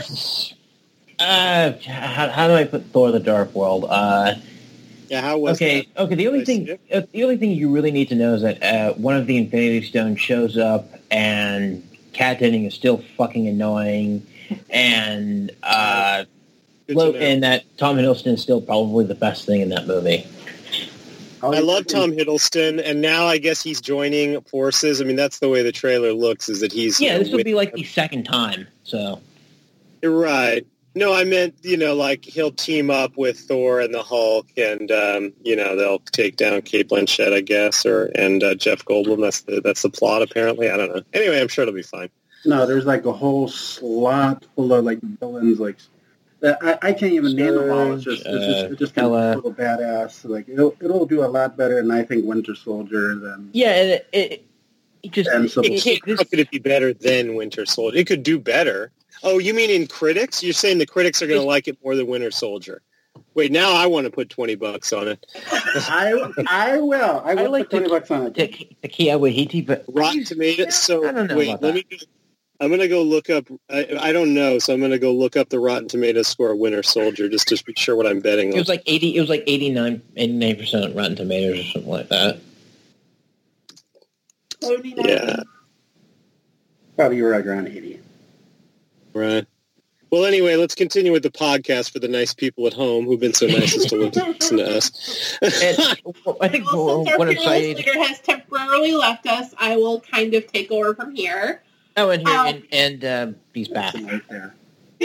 For November 10th, we have Daddy's Home 2, Lady Bird, Murder on the Orient Express, and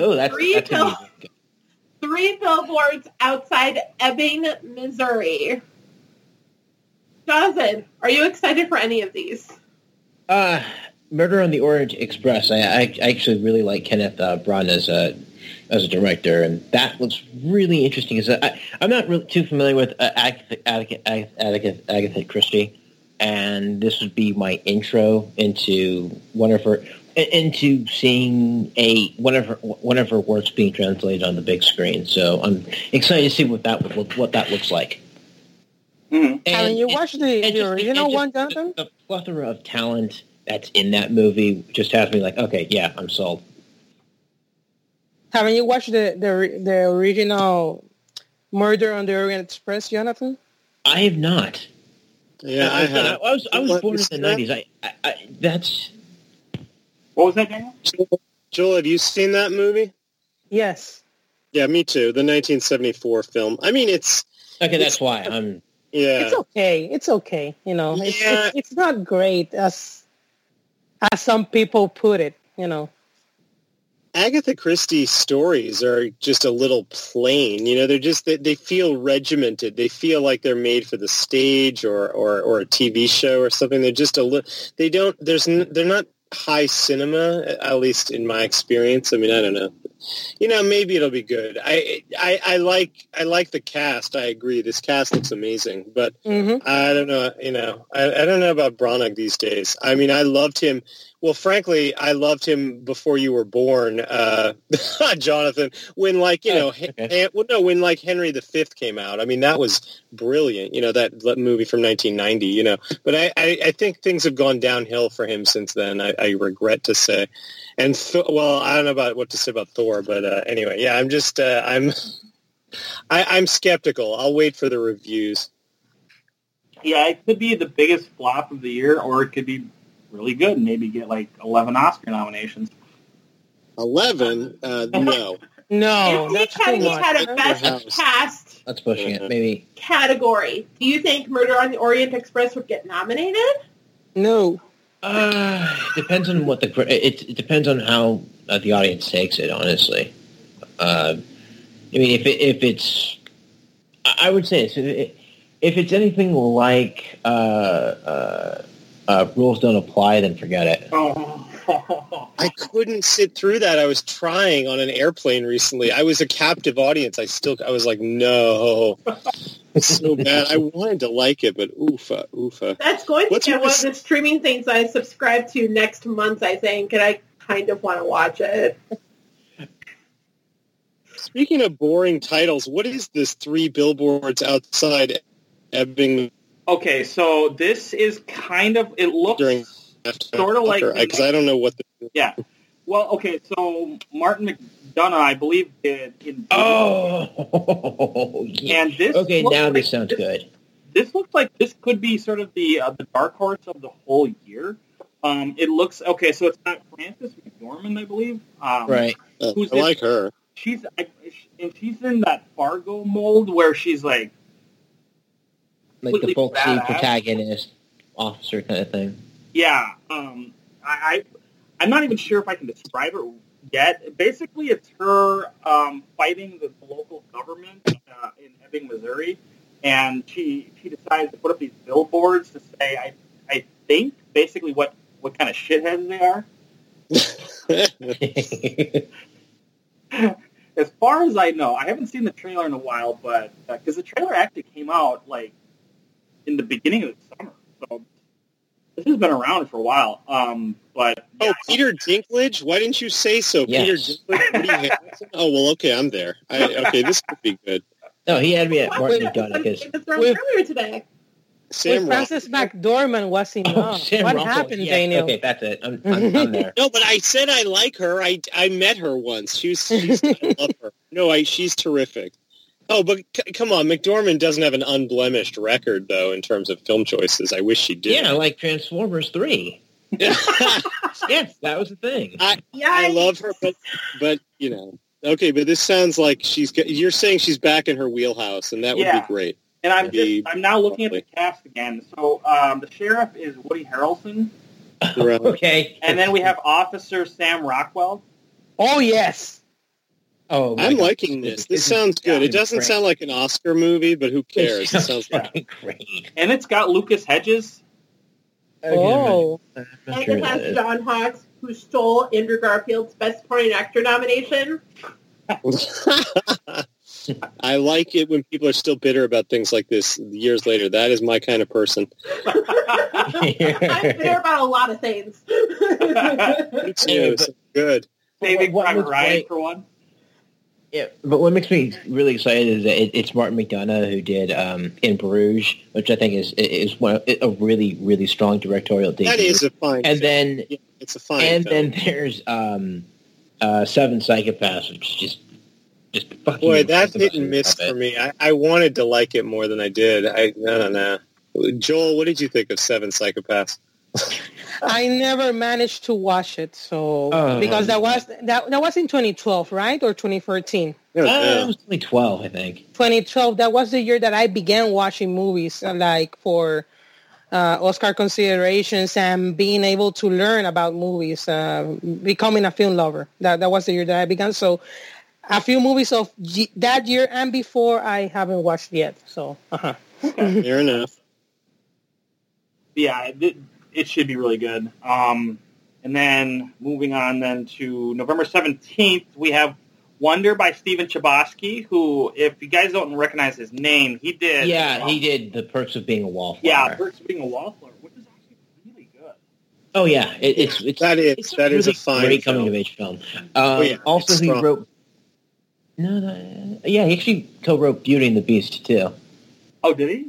Yep. Okay. Well, I'll give him that. Following Emma Watson around like a stalker. I'm kidding. That's fine. Yeah. But obviously, the big release that day is Justice League. You know, I don't know. I'm going to hold off until I see it before I make any kind of comments on it. It could be really good, but it could be another DCEU movie. Wait, I forgot. What is your friend's name? Who's next to you? The guy who was just talking about Thor. Eric. What's his name? Eric. Eric, what movie is going to make more money? In the fall, Thor or Justice League? That's a bold prediction. He's biased, although it will be Thor because, it's Warner Brothers and, that's all that needs to be said about that. But I am really excited for Justice League, if only to see Ezra Miller as the Flash. Right.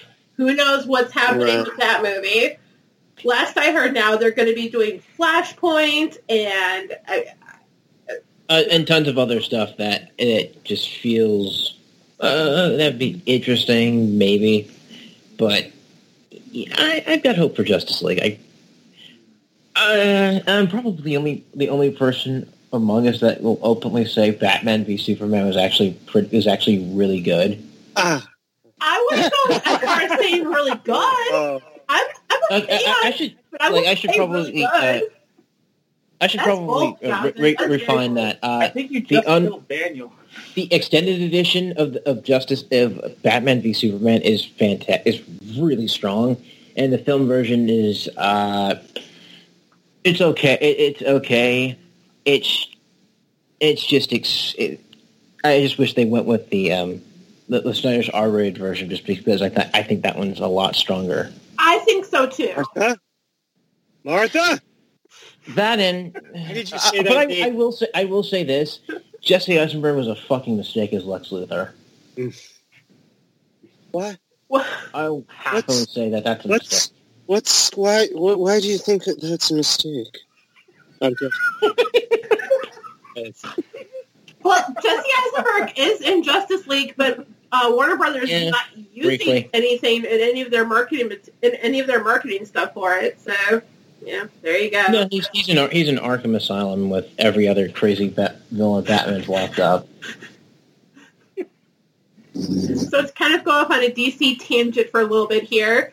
I believe this was announced yesterday, or potentially the day before yesterday, that there is going to be a Joker Harley Quinn movie with Scorsese.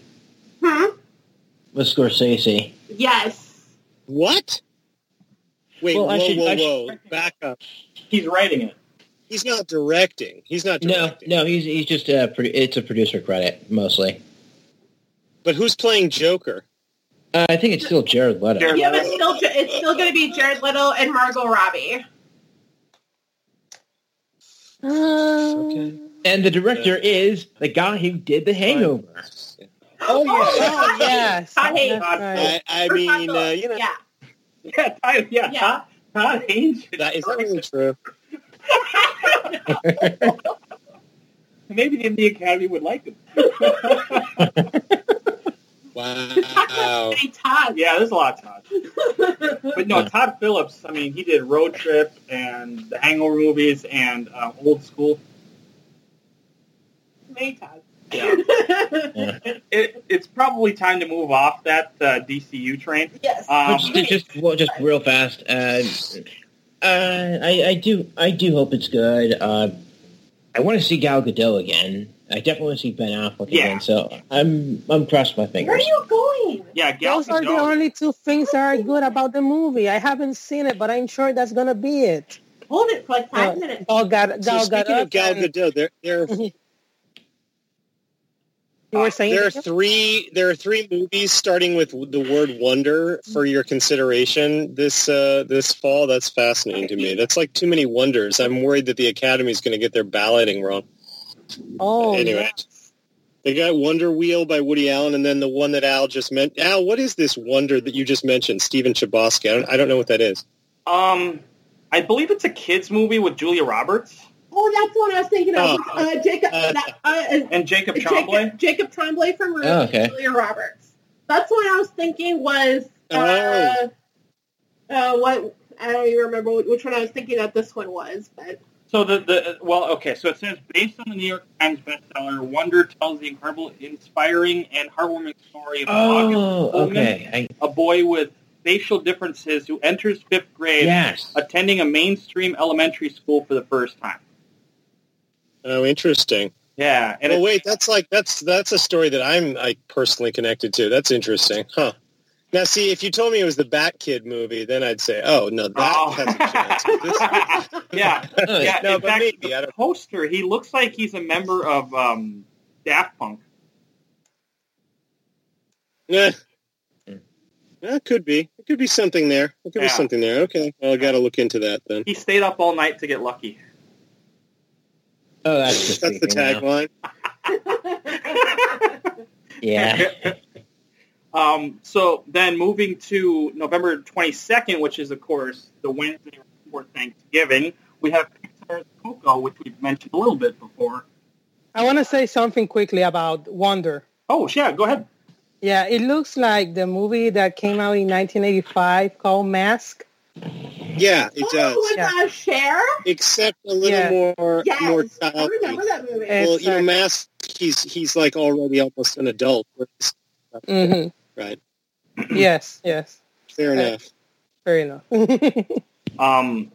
Yeah, I think I know what you're talking about. Is that the one where the guy has somewhat of a deformed face? Yes.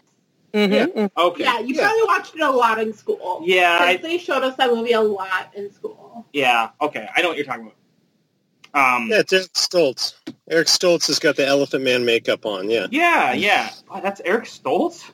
Oh, wow. Oh, yeah, baby. That came out the same year as Back to the Future, and I know Eric Stoltz was originally going to play Marty McFly. Oh, yeah, baby. So, that's an interesting projection. Of course, he did end up being the drug dealer in Pulp Fiction, so he did all right. Getting off topic here. Yeah. Okay. A little off topic. My fault. Yeah. Sorry. No, that's fine. So, yeah, we got Pixar's Coco. I mean, okay, sure. Another Pixar movie. And then, of course, I'm more excited for Darkest Hour from Joe Wright, which, of course, is about Winston Churchill.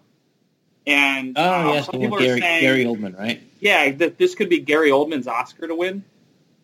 Good. It's about time. Yeah, no kidding. I was blown away by the trailer. And Joe Wright hasn't even been relevant in a long time. No, I don't. It was Anakin, I believe. Right? He lost all his juice to Edgar. Edgar Wright took all the Wright juice away from him. Yeah, he really did. Because I mean, the last Joe Wright movie I think I legitimately liked was Atonement. That was 10 years ago. Atonement is his best movies. Yeah. Is Darkest Hour going to have in the middle of it that takes place in World War II, kind of like James McAvoy's in War, and there's like this incredible sort of 6-minute moving camera through all the carnage? Because if it doesn't have that, forget it. Well, I mean, that's what made Atonement good. Yeah, I mean, I think part of it takes place during Dunkirk, doesn't it? Oh, really? When he makes the speech. Battle of the Battles of Dunkirk. What did you say, Jonathan? I believe that was when he gave his speech that the kid in Dunkirk gives towards the end. Okay. Right. Yeah. So we will it's fight all on the beaches. Yeah. We will fight on the landings. How ironic would that be, by the way, if two of the frontrunners for Best Picture are about Dunkirk? Right. And like what we were talking about in the last episode, with 98 being, the year when World War II, you had Saving Private Ryan, Life is Beautiful, and right. Shakespeare in Love.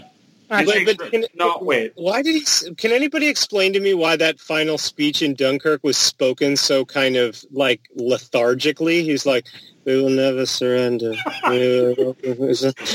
I mean, I don't know. That's a good question. Maybe, I don't know. Has any one of us heard the original speech? Yeah, you know what? yes, I have. I was taught the speech back in world history. It's very old British guy, you know. It's we will sit on the beaches. It's very. I can't even do it, but it's like if I don't know, Ian McKellen were to do it or something. You know what I mean? It's what you would expect, you know, if you were hearing Ian McKellen on the radio. We will fight on the beach. We will never surrender. You know, it doesn't sound like that young kid. I mean, I don't get what Nolan. I just don't understand the choice. That's all I'm saying. I don't understand the choice. Yeah, because I was wondering if it was like the original speech sounded like that. That's why I'm asking if someone. No. Okay. So now I'm questioning why he did it like that. I don't know. I know this is off topic, but you know, since you guys are convinced Dunkirk is the front runner, then it's not that off topic. Okay, but I don't know. Sorry. Go ahead, Al. What are we talking about? What? So did we say everything we wanted to about Darkest Hour? Because otherwise I was going to move on to Molly's game. Okay. Sure. That's Aaron Sorkin's his directorial debut. Yeah. Yeah. Yeah. I think it looks interesting. You don't seem excited, Daniel. I'm gonna give this. Oh, I don't know. You know, it's funny. I'm gonna meet Aaron Sorkin tonight, or I might. I'm gonna be in an audience. That's not true. I'll be in an audience with 1,000 other people. No, I'm seeing there's this podcast called West Wing Weekly, and they're recording an episode of it. Do you? Yes. Yeah. Well, so do you know which episode they're covering tonight? No. Posse Comitatus, the third season finale. So they've got Aaron Sorkin guest appearing at this Castro Theater, and I have tickets to it. So is there any question you guys want me to ask Aaron Sorkin? Say, hey, I heard Molly's game's really going to suck. Is that true? Or what? Anything you guys want me to say? Where do you get your writing skills, man? Yep, You're amazing writing dialogue. I'm sure that's what other people are going to say already, so that's good. You know, if I had any question to ask Aaron Sorkin, I would love to ask him, what was it like to spar against Ari Gold in Entourage? That's funny. I was going to say, hey. Oh, sorry. Sorry, what'd you say? Sorry. I said, and it's original because I don't think anybody else would think to ask that. I was going to ask him, hey, when you wrote this episode, Posse Comitatus, was this before or after you were coked out of your brain? I don't know if he's going to love that question. I mean, he might, could get me kicked out of the theater tonight. I'm not really sure. No, but I am like uber excited. Tell us what you really think. No. So excited for Molly's game. Okay. Aaron Sorkin, really him writing, amazing. I cannot wait to see what he's going to do behind the camera. You know, helming the film for the first time. And Jessica Chastain as Molly. Inspired casting. Inspired. No, I agree. Have you guys read the book? No. Oh, I'm in the middle of the book now. The book is it's a really easy read, and it's a fast read. But I mean, I can she talks in the book about how Leonardo DiCaprio and Tobey Maguire were at these poker games that she was hosting. Right. Leo and Toby. Right. Sorry. You go ahead. Oh no, you go ahead, Danielle. Well, no, but you know about the book. I was only going to say some snarky comment about since it's okay for Jessica Chastain to play a 26-year-old because she's sort of role reversing from Jennifer Lawrence because I know that the real person was 26 supposedly when she's hosting Leo. But that's fine. But anyway, I want to know more about the book, so go ahead. Well, I'm about halfway through the book now, but I mean, it is amazingly written. I can't remember the author off the top of my head right now. I think it might have been self-authored, or maybe not. I don't know. But, yeah, it's a fantastic book. The movie is going to be fantastic. It'll do critically better than Thor Ragnarok, in my opinion. No. Which is different from box office. I expect the box office I expect Thor to make more at the box office than Molly's game, Molly's Game is going to have a higher Metacritic score, in my opinion. Yeah, I can buy that. Just threw down the gauntlet, Eric. Oh, Molly did self-write it. Al just double-checked for me. Thank you. Damn. I don't have a question about this movie, but Joel, I'm curious. What remember how 2 years ago, I believe, Sorkin wrote the great script that was Steve Jobs, and then was completely ignored. Oh yes. Sorry, I liked it. Yeah, I thought it was cool. Why do you think he was ignored like that? The film bombed. Exactly. No, the film tanked at the box office. I know that's unfair, but that is part of it. Yeah. Let me check the nominees from that year. Let me quickly. Well, that was it was Kate Winslet and Michael. She's like bulletproof. She always gets nominated. Whatever's. I mean, adapted screenplay. Adapted. Where is it? Oh. Because Steve Jobs, is that still your favorite movie from 2015? Oh, definitely. Actually, you know what? If I originally I'm sorry, you were talking to Joel. Oh no, that's fine. My favorite movie of the year I chose The Hateful Eight, but if I had to redo that one, Hateful Eight would be 3, and then Steve Jobs would be my top pick. Nice. It was a very difficult year for adapted screenplay. I seen here Carol made it, The Big Short, The Martian, Brooklyn, and Room. Yeah. 5 great scripts, in my opinion. Even though I think I will have, I don't know. Damn, this is difficult. Maybe I would take out The Martian. No, The Big Short. No, come on. Really? No, I just thought it was okay. I just thought it was basically Wolf of Wall Street. But Scorsese did it better. I would take out The Martian, maybe, and put Steve Jobs in. Even though I love The Martian, and the adaptation was great too. So I don't know. It's difficult. That was a hard year for Best Adapted. A very hard year. It didn't help Jobs that it wasn't a bigger hit, I think. Yeah. I think there was a perception that it had failed, and I think that stuck with it. I mean, I don't know what to say. It was a strong film. I sometimes think that, I could be wrong with this, but I think that the Academy is a little divided on Aaron Sorkin. I know he won an Oscar for 2010, but it's funny for The Social Network, and he did get up on that stage. But since then, he's been such a social media presence. It's almost a social media gadfly. He can't stay away. He got on Awards Daily on Sasha's site and started, yelling at her readers. Really? I mean, I remember that. Oh yeah, ask Sasha. You don't remember that? I mean, I do not remember that in any way, shape, or form. Oh, it happened. Now, I would say.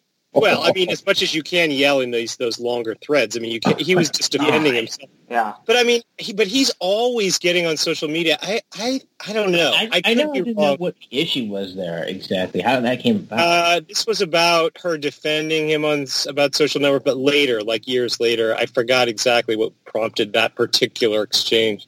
But I'm just thinking, I personally think that they have a weird relationship with him. I mean, I think they like him okay, but that I don't know. There's something there. Maybe they are just jealous because they can't write as well as him. I don't know. I don't know what it is, but I think that the Jobs thing, I don't know. Personally, it was his persona is that he's just a huge pain in the ass or a prick. Yeah, maybe that's it. Which probably didn't help the Hateful Eight's Oscar chances that year either. Sometimes, and I know he's won two writing Oscars, Tarantino has, but I just feel like they've got strongly mixed feelings about some of these people who seem bigger than the work somehow. They're prima donnas or whatever. Maybe that's, I don't know. I mean, I don't know for sure. I'll see if I can squeeze that question in the Q&A. Okay. Yeah. Oh my God, he didn't get nominated for A Few Good Men? I thought he did. But that made his career, though. I mean, whether he got nominated for it or not, that script, they love that script. That changed his life, Yeah, but damn.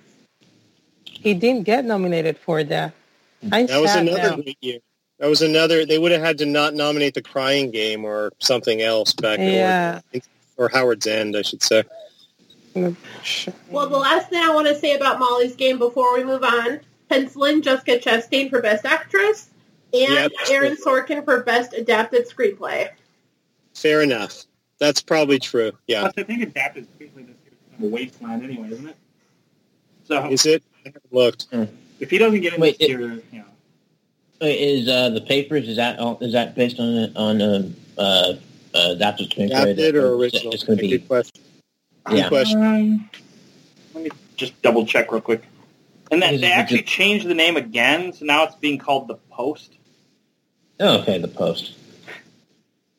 Which is always annoying. It says it's written by Liz Hannah and Josh Singer. Okay. But based on the book? I'm guessing it's going to be original, not adapted. Yeah, it looks like it's original. Okay. Okay, so original screenplay is going to be extremely loaded this year. Oh, yeah. Yes, like always. Yeah, in fact, although, you know what? Maybe the one I'm going to mention here now could be the frontrunner for adapted, and that's Call Me By Your Name. Ah, yes. Wait, what was that, Daniel? Oh, nothing. I just said right. Oh, okay. I thought you were, like, not... Okay. Never mind. I misunderstood. Yeah. Are you guys excited for this one? Yeah, a lot of people have been talking about this movie, and it really hasn't shown up on my radar until the trailer. Mm-hmm. But I think when Barry Jenkins is excited about something like this, and it's like, okay, you definitely have my attention, so I can't wait to see it. Yeah. You know, the impression that I get from this, maybe from an Oscar perspective, is this kind of reminds me of Manchester by the Sea. You know, it premieres at Sundance in January. It's a big, big hit. Everybody's saying it's, you know, pencil in a spot for it. It's going to get nominated, probably Best Director, Adapted Screenplay, Best Picture. And then, you know, it's going to be like the third banana to two other films. Right. I feel like the same thing's going to happen again this year with Call Me By Your Name, unless something changes. I don't know. I mean, in what we were talking about earlier with Todd Haynes, you know, with a gay theme, they went for Moonlight just last year, but are they going to do that 2 years in a row? Good question. I think it just depends on what the taste of the Academy is this particular year and how well it's received on the whole. I mean, I know it's going to start in New York and LA and then probably branch out later on. But what's the word of mouth going to be? I think that's going to be a big factor. Yeah. Right. So yeah, I mean, it all remains to be seen. But I think definitely it is going to be a strong Oscar contender along with Darkest Hour. And then, you know, the other movie coming out on Black Friday is The Current War from Alfonso Gomez Rejon. This is a follow-up to Me and Earl and the Dying Girl. And this is about, of course, the race to get electricity going. I think Thomas Edison, perhaps? It's Spider-Man versus Doctor Strange, essentially. Is it? Oh, I think so. Because they're both in this movie, so. Oh, cool. Got it. Yes, Tom Holland and Benedict Cumberbatch, they're here. Oh, that's interesting. You can add the Beast too. He's here too. Nicolas. Oh, right. So yeah, I think that would be one to get excited for. And then finally we move into December. Hey guys, I only gave myself 2.5 hours for this, so I got to go. But hey, have a good time talking about December and everything. Thanks for running a great podcast, Al. Sorry, I got to go. Welcome. Sure, thank you for coming. Good to see you, Daniel. West Wing Weekly. Go West Wing Weekly. Yeah, no, I'm going there soon. So yeah. Yes. Okay, have a good one. Are you going to get? I'll give Aaron your love. Thank you. Are you going to get a picture with Aaron Sorkin? You know that's not going to happen. Oh, well, maybe if I waited an hour afterwards for selfies. I mean, it's unlikely. Well, we'll see what happens. His hair certainly looks a lot better than mine, and I'm suspicious about that. But, let's talk about that another time. Right. Okay. But, okay, good talking, guys. Good luck. Take care. Enjoy the rest of the podcast and the movies this month. Okay. Thank you. See you, Dana. Good to see everybody. Okay. Later. Okay. So, let's see. Okay. So we get to December, and we have The Disaster Artist with ago about the remake. Or yeah, about The Room. The Tommy Wiseau classic. Actually, I haven't seen it yet, but I keep hearing about it. The first time I actually heard about The Room was from Skip to the End podcast, and they like seem to be madly in love with The Room. Oh my God! Have you seen it? Oh, it is a masterpiece of shit. It truly is. I mean, I don't want to give anything away, but the trailer where James Franco is struggling to deliver the line. Yeah, it is just a mind-blowing. It's bad. Like just the way it's said, it's delivered. It's just we found the holy grail of terrible. Mm-hmm. Have you seen the trailer yet, Joel, or is that one that you've been able to avoid? I have been able to avoid it, but I saw a mashup on Twitter that put the scene where he's on the ceiling, like talking. What's the part he said? Like, I don't know. I don't remember the lines, but it's one of the iconic scenes of the movie. And they put a mashup of the original movie and the one with James Franco, and I'm impressed. So, yeah, I want to see this one, too. Yeah. Very much. It looks like it's just going to be really, really fun. I don't know about its Oscar chances. Maybe if it's, like, really good writing, then maybe it could be would that be adapted screenplay? It probably would be adapted screenplay, probably. Okay. I feel like the rules of what adapted is it either has to be a previous novel or about previous characters. As far as I know, that would fill the role of part two. Like I think, I don't know. It'll be interesting to see, but I don't know. I don't think it's gonna be an Oscar contender anyway. But I'm curious to know like more about the box office success of this movie. Like if people will go out and see this, if it'll make $100 million, it'll make more like $20 million. It's distributed by A24, so you'd probably find it more in the indie circuits, I think. Yeah. I just hope that it's wide released enough where like we can see it everywhere. Do you think it'll play in Puerto Rico this year, Joel? I don't know. I think I had to wait to maybe January or February or March, or maybe I have to write 100 tweets to Caribbean Cinema, which is the one in charge of movie releasing here in Puerto Rico. So yeah, I don't know. Mm-hmm. Yeah, I had to do that with my Ghost Story. Actually, really? Yes. We one of our film critics, one of our most important film critics here in Puerto Rico, asked people to tweet every day to Caribbean Cinema account so they could bring a Ghost Story to Puerto Rico, and they did. Like 2 months later, yeah. That's amazing. But they did it. Yes. So let's see. I guess it's true. Like if you tweet enough, and then you have enough people out there seeing what you're saying, it can make a difference. Mm-hmm. Distance pays off. Yeah, she just learned by watching The Founder. I'm just teasing you. Although it's true. Yes, it is true. That's how he made all that money. And then also on December 1st, we have Wonder Wheel from Woody Allen. Curious about this one. I didn't know he had something coming out this year. Yeah. Well, pretty much he always does. Like every single year for like almost as long as we've been alive. Oh, just a slightly off topic. I finally got to watch Manhattan. Actually, a couple nights ago, and I'd never seen it before, and it's absolutely fantastic. I think it's probably it's my favorite now of the things he's done, which is very limited, but that one was really special. Well, okay, I got to ask a question about that, because we were talking a little bit about this before. The age gap thing, like the fact that he's dating like a 17-year-old. It's still creepy, and it feels like, okay, it's life. I'm not sure if in that particular case it's life imitating art or art imitating life. Yeah. Or something like that, but it does have a really kind of bittersweet ending that does feel justified and right. Mm-hmm. Yeah, and that's with Diane Keaton? Yes, Diane Keaton, a young Meryl Streep was in that. Oh, that's right, Meryl Streep.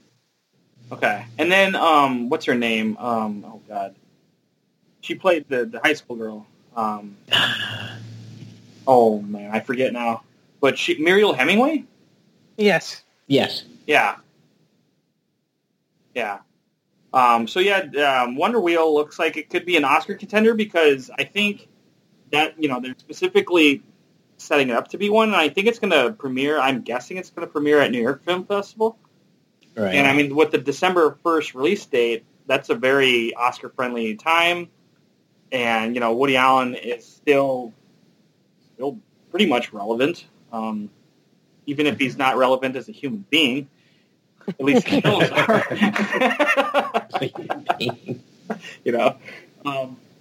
So yeah, it should be interesting.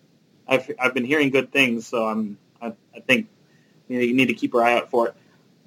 Then moving to December 8th, we have Ridley Scott's All the Money in the World, which is my birthday. My birthday seems very boring. It's not gonna be boring. We'll go see these. We'll party on your birthday. Anyway, yeah. And so All the Money in the World, I think, is about the CIA, I believe.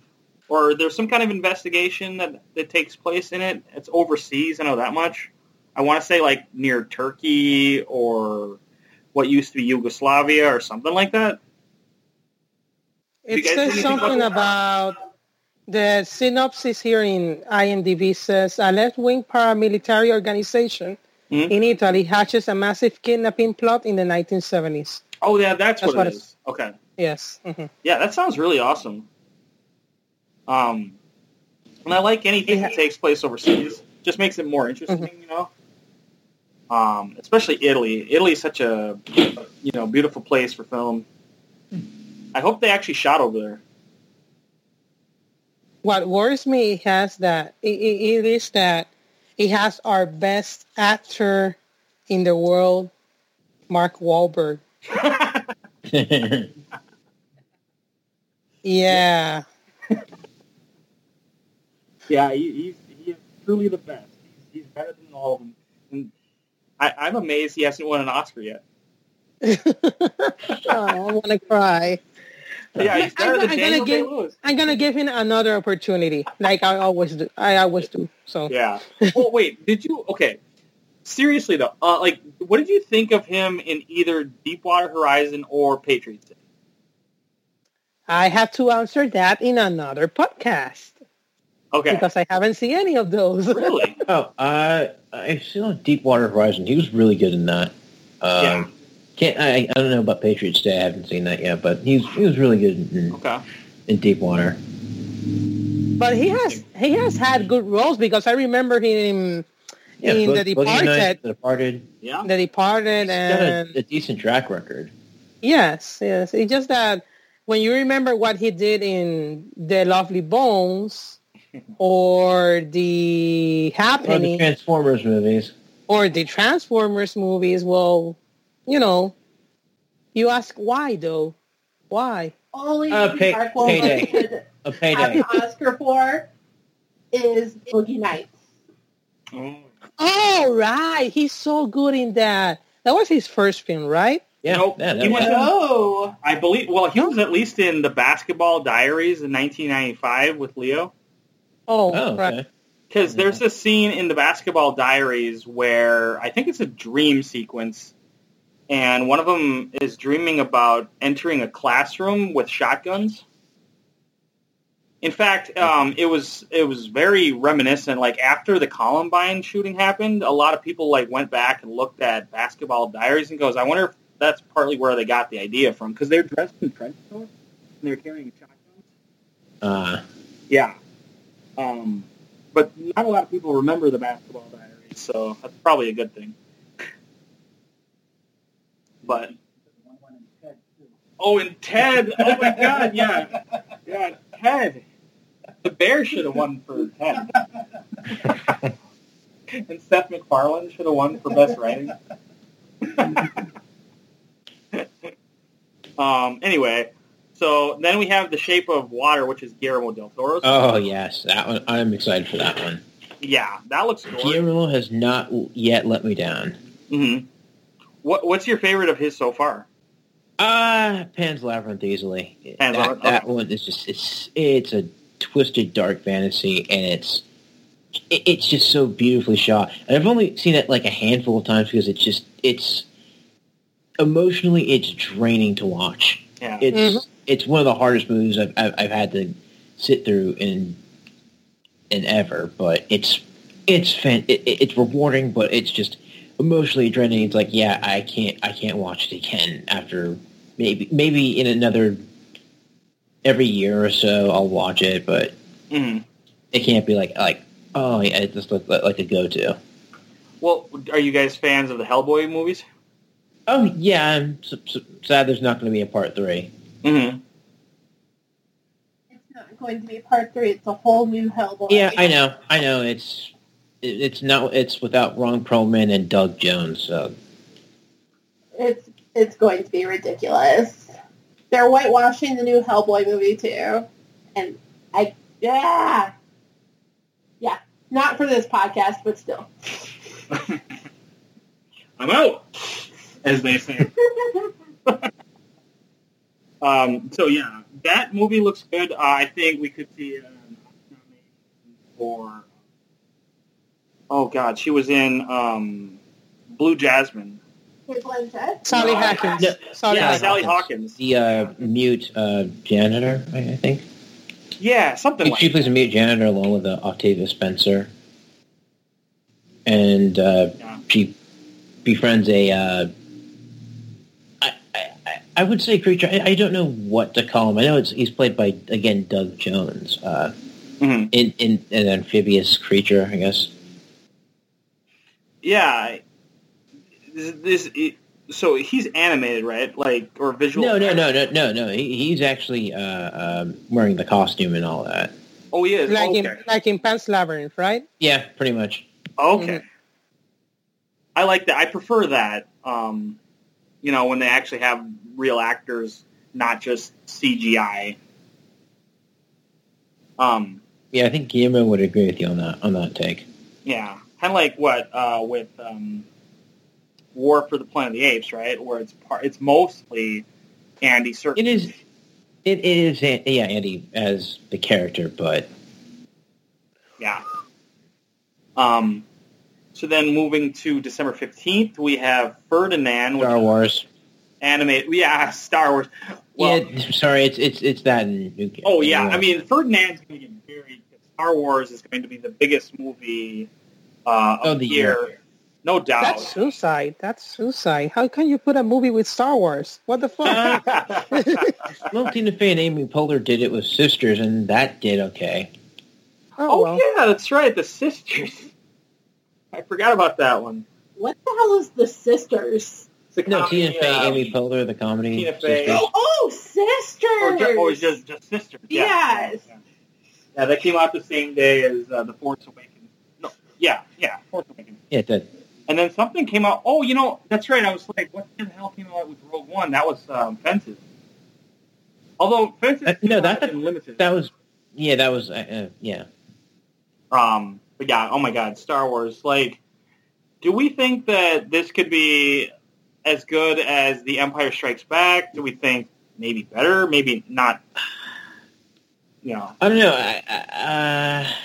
I really don't know. I guess we have to figure out what this film is about, which, I mean, Lucasfilm, they're probably not going to tell us jack until a week until a week in advance. Yeah.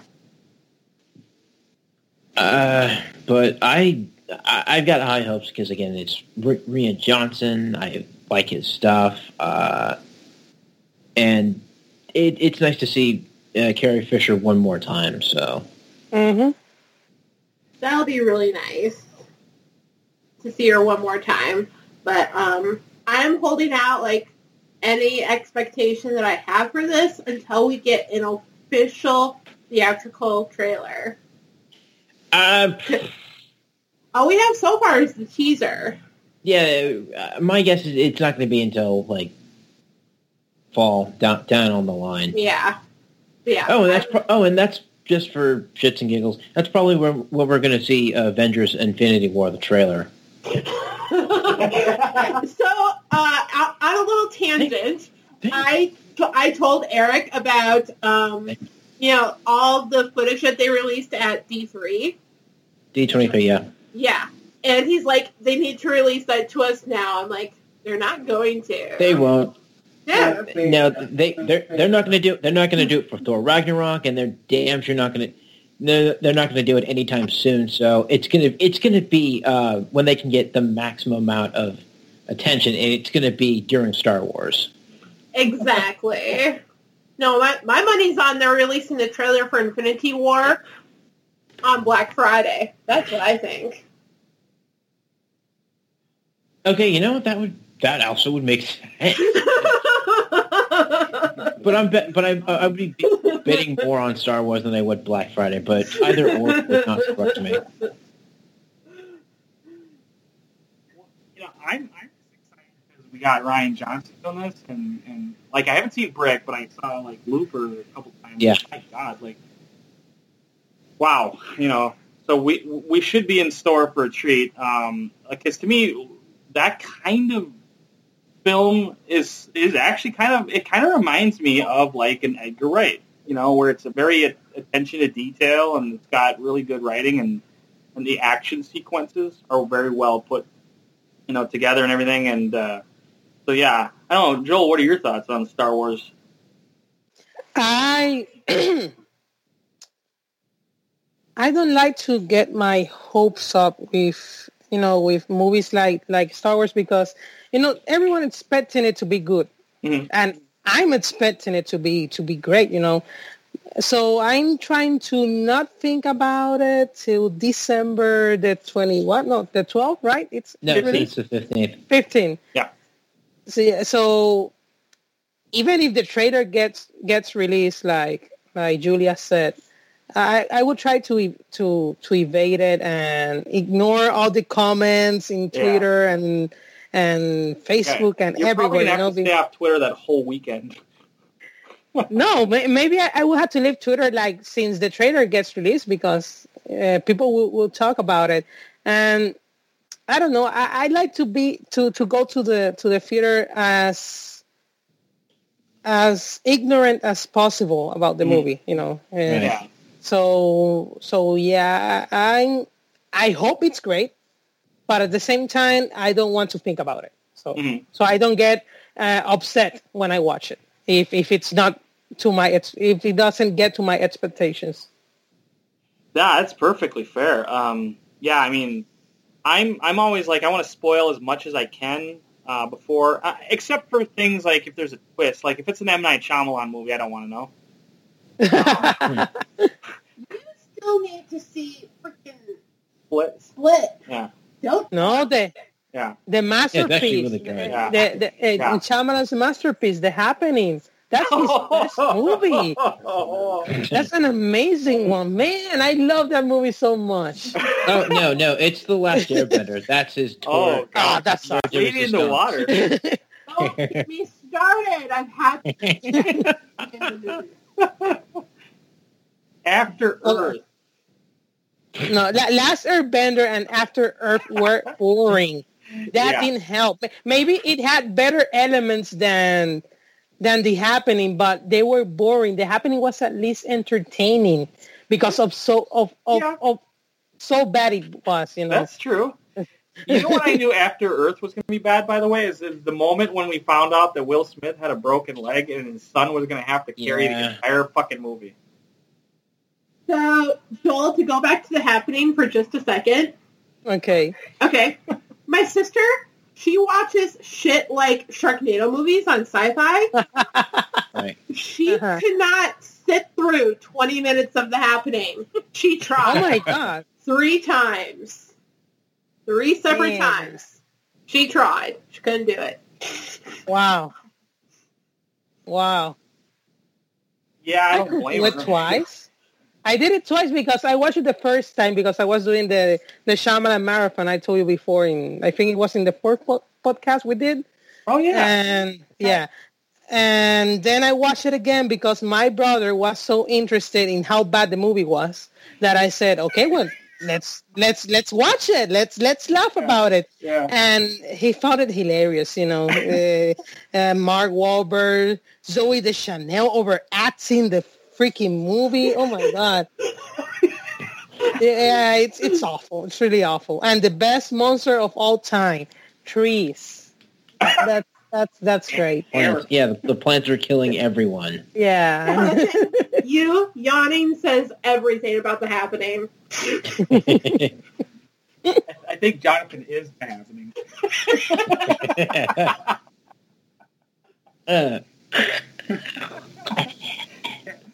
Anyway, I don't even remember where we were. We were doing Star Wars. Oh, that's right. Star Wars. All right. Well, we only have a After couple Star left. Wars. Yeah. So we have Jumanji. Oh, fuck no. Pass. Yeah, fuck no. That's yeah. Couldn't have said it better myself. But it's Dwayne Johnson. Yes, but it's also Kevin Hart. Bawayach. Enough said. Bawayach. Oh, cocoa butter. Oh, God. Yeah. Yeah, did you guys ever hear the podcast about Fast Five? I forget who was in it, but they're talking about... No, it was Bill Simmons. Bill Simmons. Talking about Dwayne Johnson and cocoa butter. And he probably had whose only job is to make sure he's covered in cocoa butter. Oh my God. Can you imagine you're walking behind him and you slip on the floor because of all the damn cocoa butter? So that's December 20th. Yeah. Moving on. Yeah. But on December 22nd, we have a couple like really worth mentioning here. We have Downsizing from Alexander Payne. Yeah.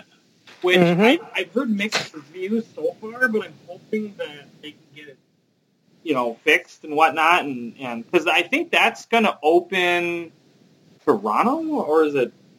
Maybe it's New York. I think they're saying Toronto, and then probably New York. Okay. But you know what? I think if it ends up at Telluride, then we should be talking about Downsizing as an actual Best Picture frontrunner. Because that's where like all the Best Picture winners seem to go nowadays. And the Academy really does like Alexander Payne. So yeah, and I don't know if you guys recently saw this, but they I think it was Metacritic put together a list of the best reviewed directors of the 20th or of this 21st century. And I think Alexander came Payne, up like top 3. Yeah, he was like number 2. Second best reviewed director, only behind Alfonso Cuarón. Which nice. Makes sense. I mean, that those two would be number 1 and number 2, considering, they've had Sideways, The Descendants, in Nebraska, and they've had Harry Potter, Bien, Children of Men, and Gravity. Right. Mm-hmm. But yeah, Downsizing, like, it's ironic that 2 of my most anticipated movies of this whole year star Matt Damon. Because he's in Downsizing and he's in Suburbicon. So, he's going to pull like in years past, like I was looking at Joseph Gordon-Levitt, who was going to be in The Walk and Snowden, then Snowden got pushed. And every year it seems like there's always one actor that always is in like 2 really big things that I'm looking forward to. Well, Flores in 2 movies back-to-back weeks. Which one's that now? Oh, your favorites, Jonathan. The Great American Hot Shots movie. Yeah. What now? Thank you for your service. And thank you for your service. Okay. I'm willing to give Thank You for Your Service a shot. I don't know about the other one.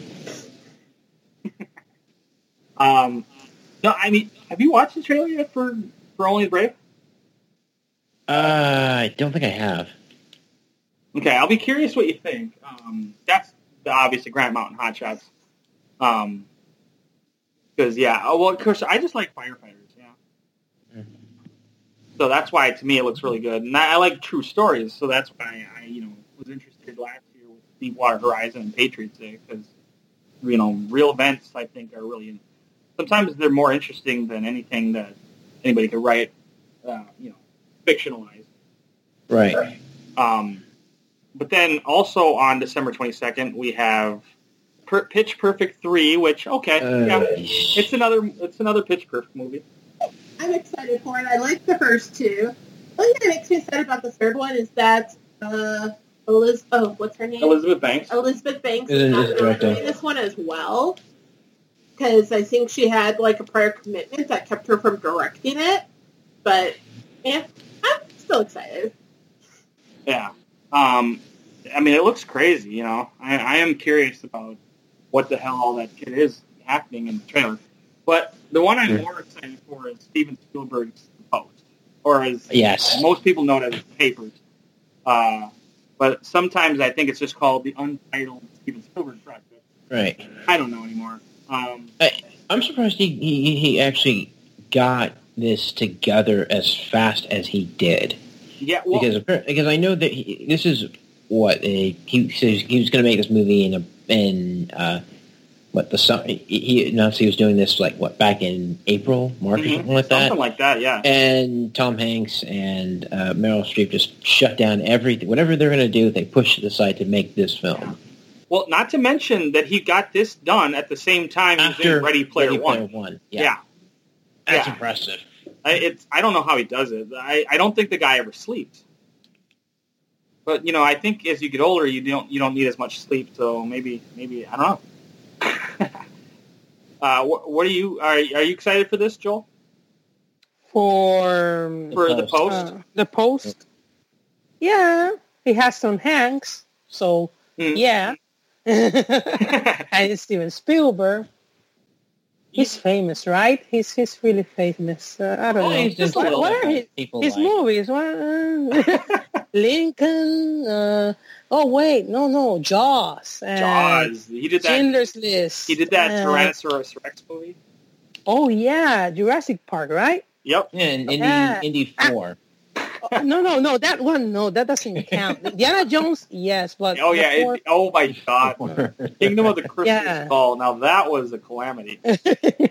No, but talking seriously, yes, I'm pretty excited about that one. Yeah, it has an amazing cast. It has Meryl Streep too, who maybe will get another Oscar nomination. He has a billion Oscar nomination. Yeah, it's ridiculous. Yeah, it's very ridiculous. But she's Meryl. She does everything amazing. Yeah, she's great. Who else is in here? Let me check. Alison Brie.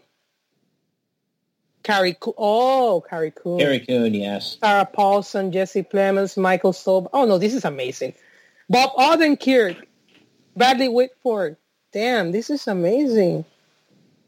I want to see this right now. Bruce Greenwood, David Cross, Sarah Paulson. Yeah. Matthew Rice. I would keep an eye out for either Alison Brie or Carrie Coon for Best Supporting. Yes.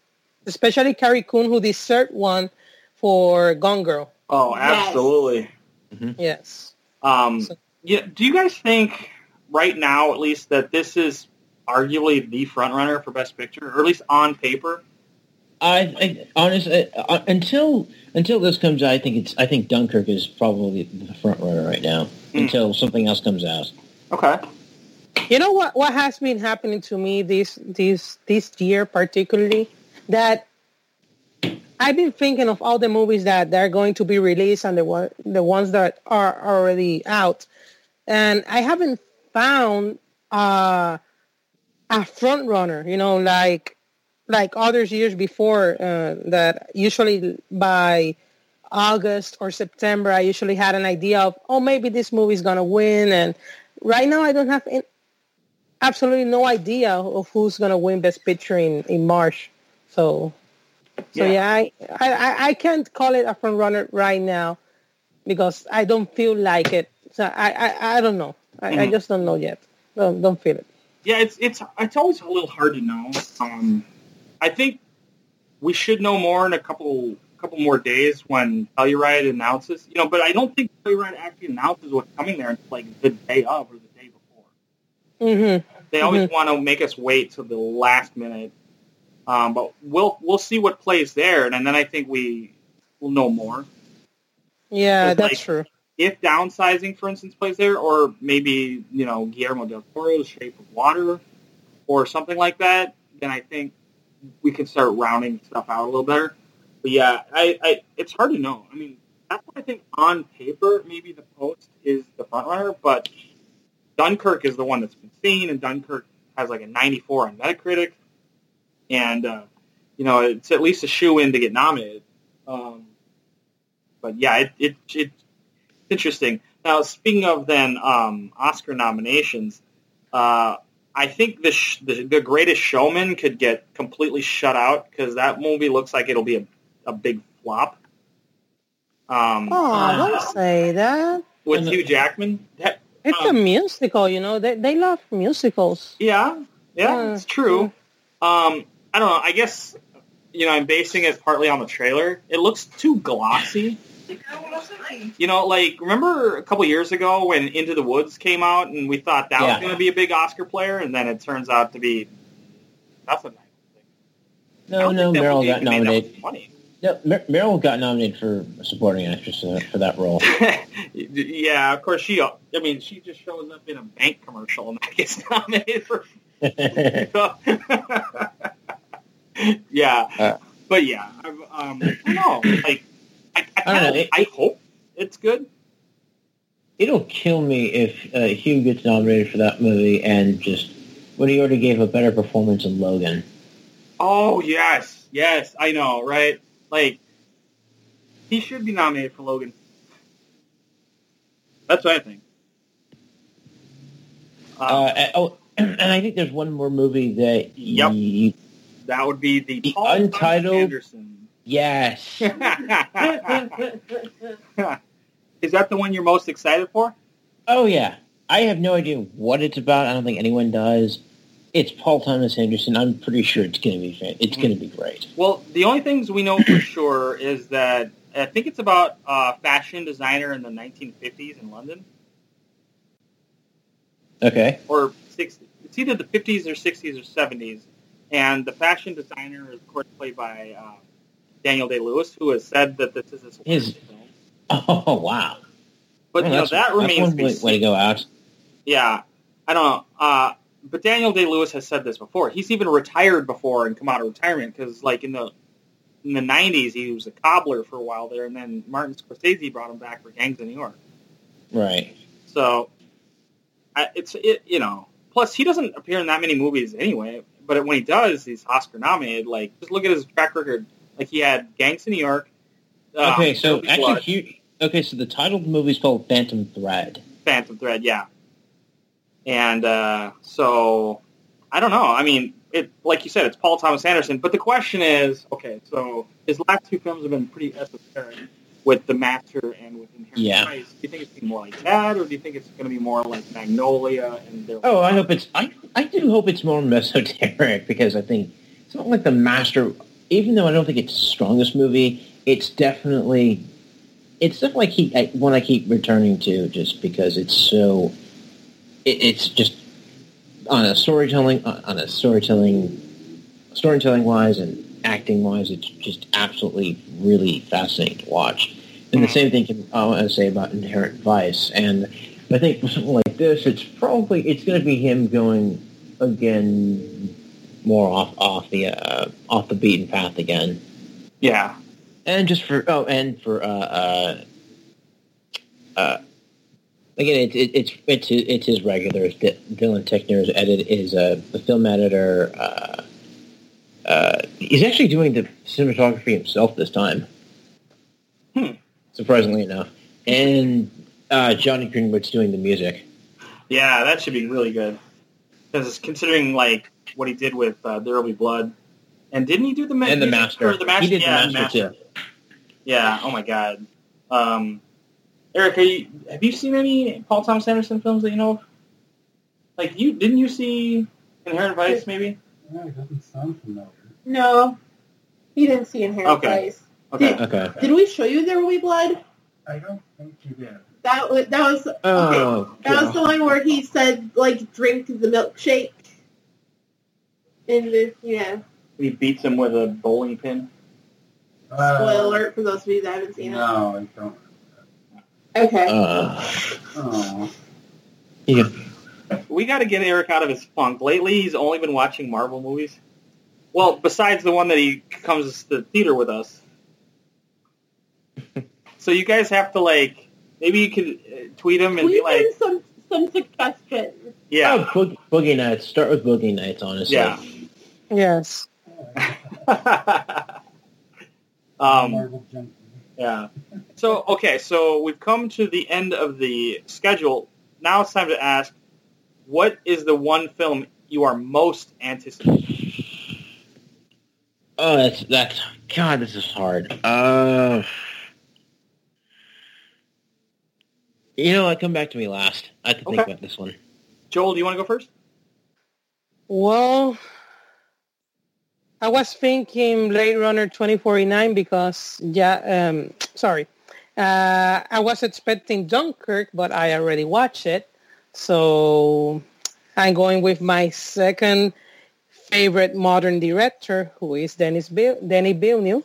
Okay. So, yeah, I'm going with that. For me, without a shadow of a doubt, Molly's Game. It. Yeah. Oh, okay. Wow. You surprised me there. I thought you were gonna say Molly's Game. No, I'll spare the love of my life. Non-Marvel movie I'll see. But yeah, you know what the answer is, so I'm not gonna tell the listeners. Thor then. There's nothing wrong with saying Thor. That movie looks fucking awesome. Yeah. And it's Taika Waititi, and we need to show you Hunt for the Wilder People. Yes. And what we do in the shadows. Yeah. Werewolves, not swearwolves. You have to see it to understand. Yeah. For me, right now I'm most anticipating Suburbicon, but I am also really excited to see what The Post is, what Phantom Thread is. Obviously, Star Wars blew me away. Granted that was a different director, but still, is with J.J. Abrams. I mean, he basically remakes A New Hope, and it's amazing. But yeah, right now Suburbicon. So, Jonathan, have you figured yours out yet? You know what? I'm going to go Phantom Thread. Phantom Thread? Just because it's Paul Thomas Anderson, and I'm just a huge fan of his work, and I can't wait to see what he has in store. Right. Okay. Next question then is, what do you guys think will be the biggest success of the fall? Are you talking box office wise, or what? What's the Oscar? Go with, so we got three. There's three different ways we can answer this. So first is box office. Mm-hmm. Second is reviews, and third is say Oscars. Okay. Box office wise, Star Wars. I think that's kind of predetermined, honestly. Yeah. So how about critical success? Critical success. You know what? I'm gonna go. I'm gonna say probably call Me by Your Name, because that just seems like something that everyone's gonna love. And then what do you think is gonna win the most Oscars? Ooh. You know what? Right now I'm gonna go Dunkirk. Okay. Just because I've seen that, it just feels like, at the very least, I'm almost certain Christopher Nolan walks away with the best director. Mm-hmm. Okay, same questions. How about you, Joel? I'm looking. The first question was what's going to be box office, right? Yep. The successful box office. Well, it has to be either Thor Ragnarok or Justice League. There's no doubt about that. You think maybe I think Justice League because even though Thor Ragnarok is going to get the best critical acclaim of the two, Justice League, there's going to be a lot of people that are going to be curious about it. They're gonna go because let's see if it's as good as Wonder Woman, or maybe because it's Ben Affleck's Batman, which is the best Batman we got since Michael Keaton's one. Right. And and all the fuss about the DC extended universe and everything. So yeah, it's gonna get a lot of success in the box office, I think. And if it's mildly good, it's at least slightly better than Batman versus Superman, then maybe it should get more money than both Man of Steel and Batman v Superman. But not more than Wonder Woman. I think Wonder Woman is it's DC's champion, right? For now. Yeah, I agree. So let's see. Yeah, and critical acclaim. I think it has to be with. I have three options: either The Florida Project, The Killing of a Sacred Deer, or Call Me by Your Name. I don't know. Those are three movies that I think critics will get over it. And how do I say? Champion it to Oscar. No, champion it to Oscar glory. Like they do in Twitter, and I don't know. And what was the last question? Who I think is going to win the most Oscars? What movie can win the most Oscars? Yeah. I had to go with something technical, probably. Maybe Dunkirk, like Jonathan said, it has a lot of potential in cinematography, editing, sounds, visual effects too. Or maybe, what was the other movie I was looking for? Star Wars? No, Star Wars, no. Sorry, Star Wars fans. I don't remember now, but there was another movie that had lots of technical aspects that I think would be great for nominations. I don't know. Well, as long as it's not Geostorm. No, it's not Geostorm. Don't worry. I'm very conscious about that. Blade Runner 2049. Blade Runner. Yeah, I can see that's that. a lot of potential too. Maybe it might be Roger Deakins' Oscar to lose, That would be amazing if finally wins an Oscar. But because I think it's his year, but we have Hoyt Van Hoytema, we have I don't know the other cinematographers now, but there's a lot of good movies visually. So yeah, let's see what happens in March. But it's Roger Deakins to lose. So yeah, so I think you want to try and answer this? Okay, so then box office first. What was the question? Box office? Yeah. What do you think is going to make the most? What do you think is going to be the most critically acclaimed? And what do you think is going to be nominated for the most Oscars? Or win the most? Or win the most Oscars. Kirk, what was the second one? Critical acclaim. Best reviewed. Yeah.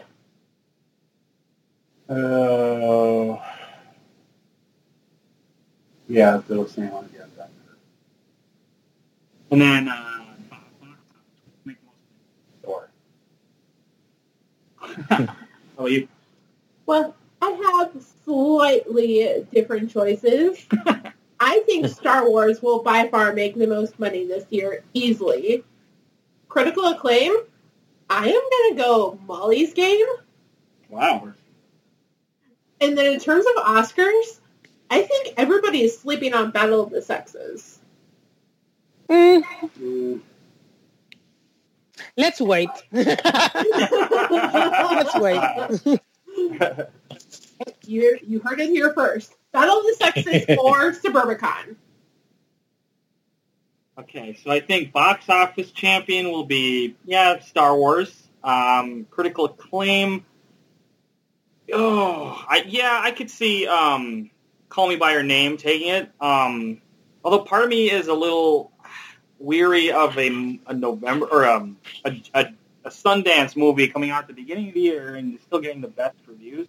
So you know what? I'm going to throw out the 3 billboards outside Ebbing, Missouri for that. Okay. And then Oscar wins. I'm going to say either, if I have to pick one. Right now I've got to go with Dunkirk, but if I'm trying to pick something just coming out this fall, I'm gonna go with The Post.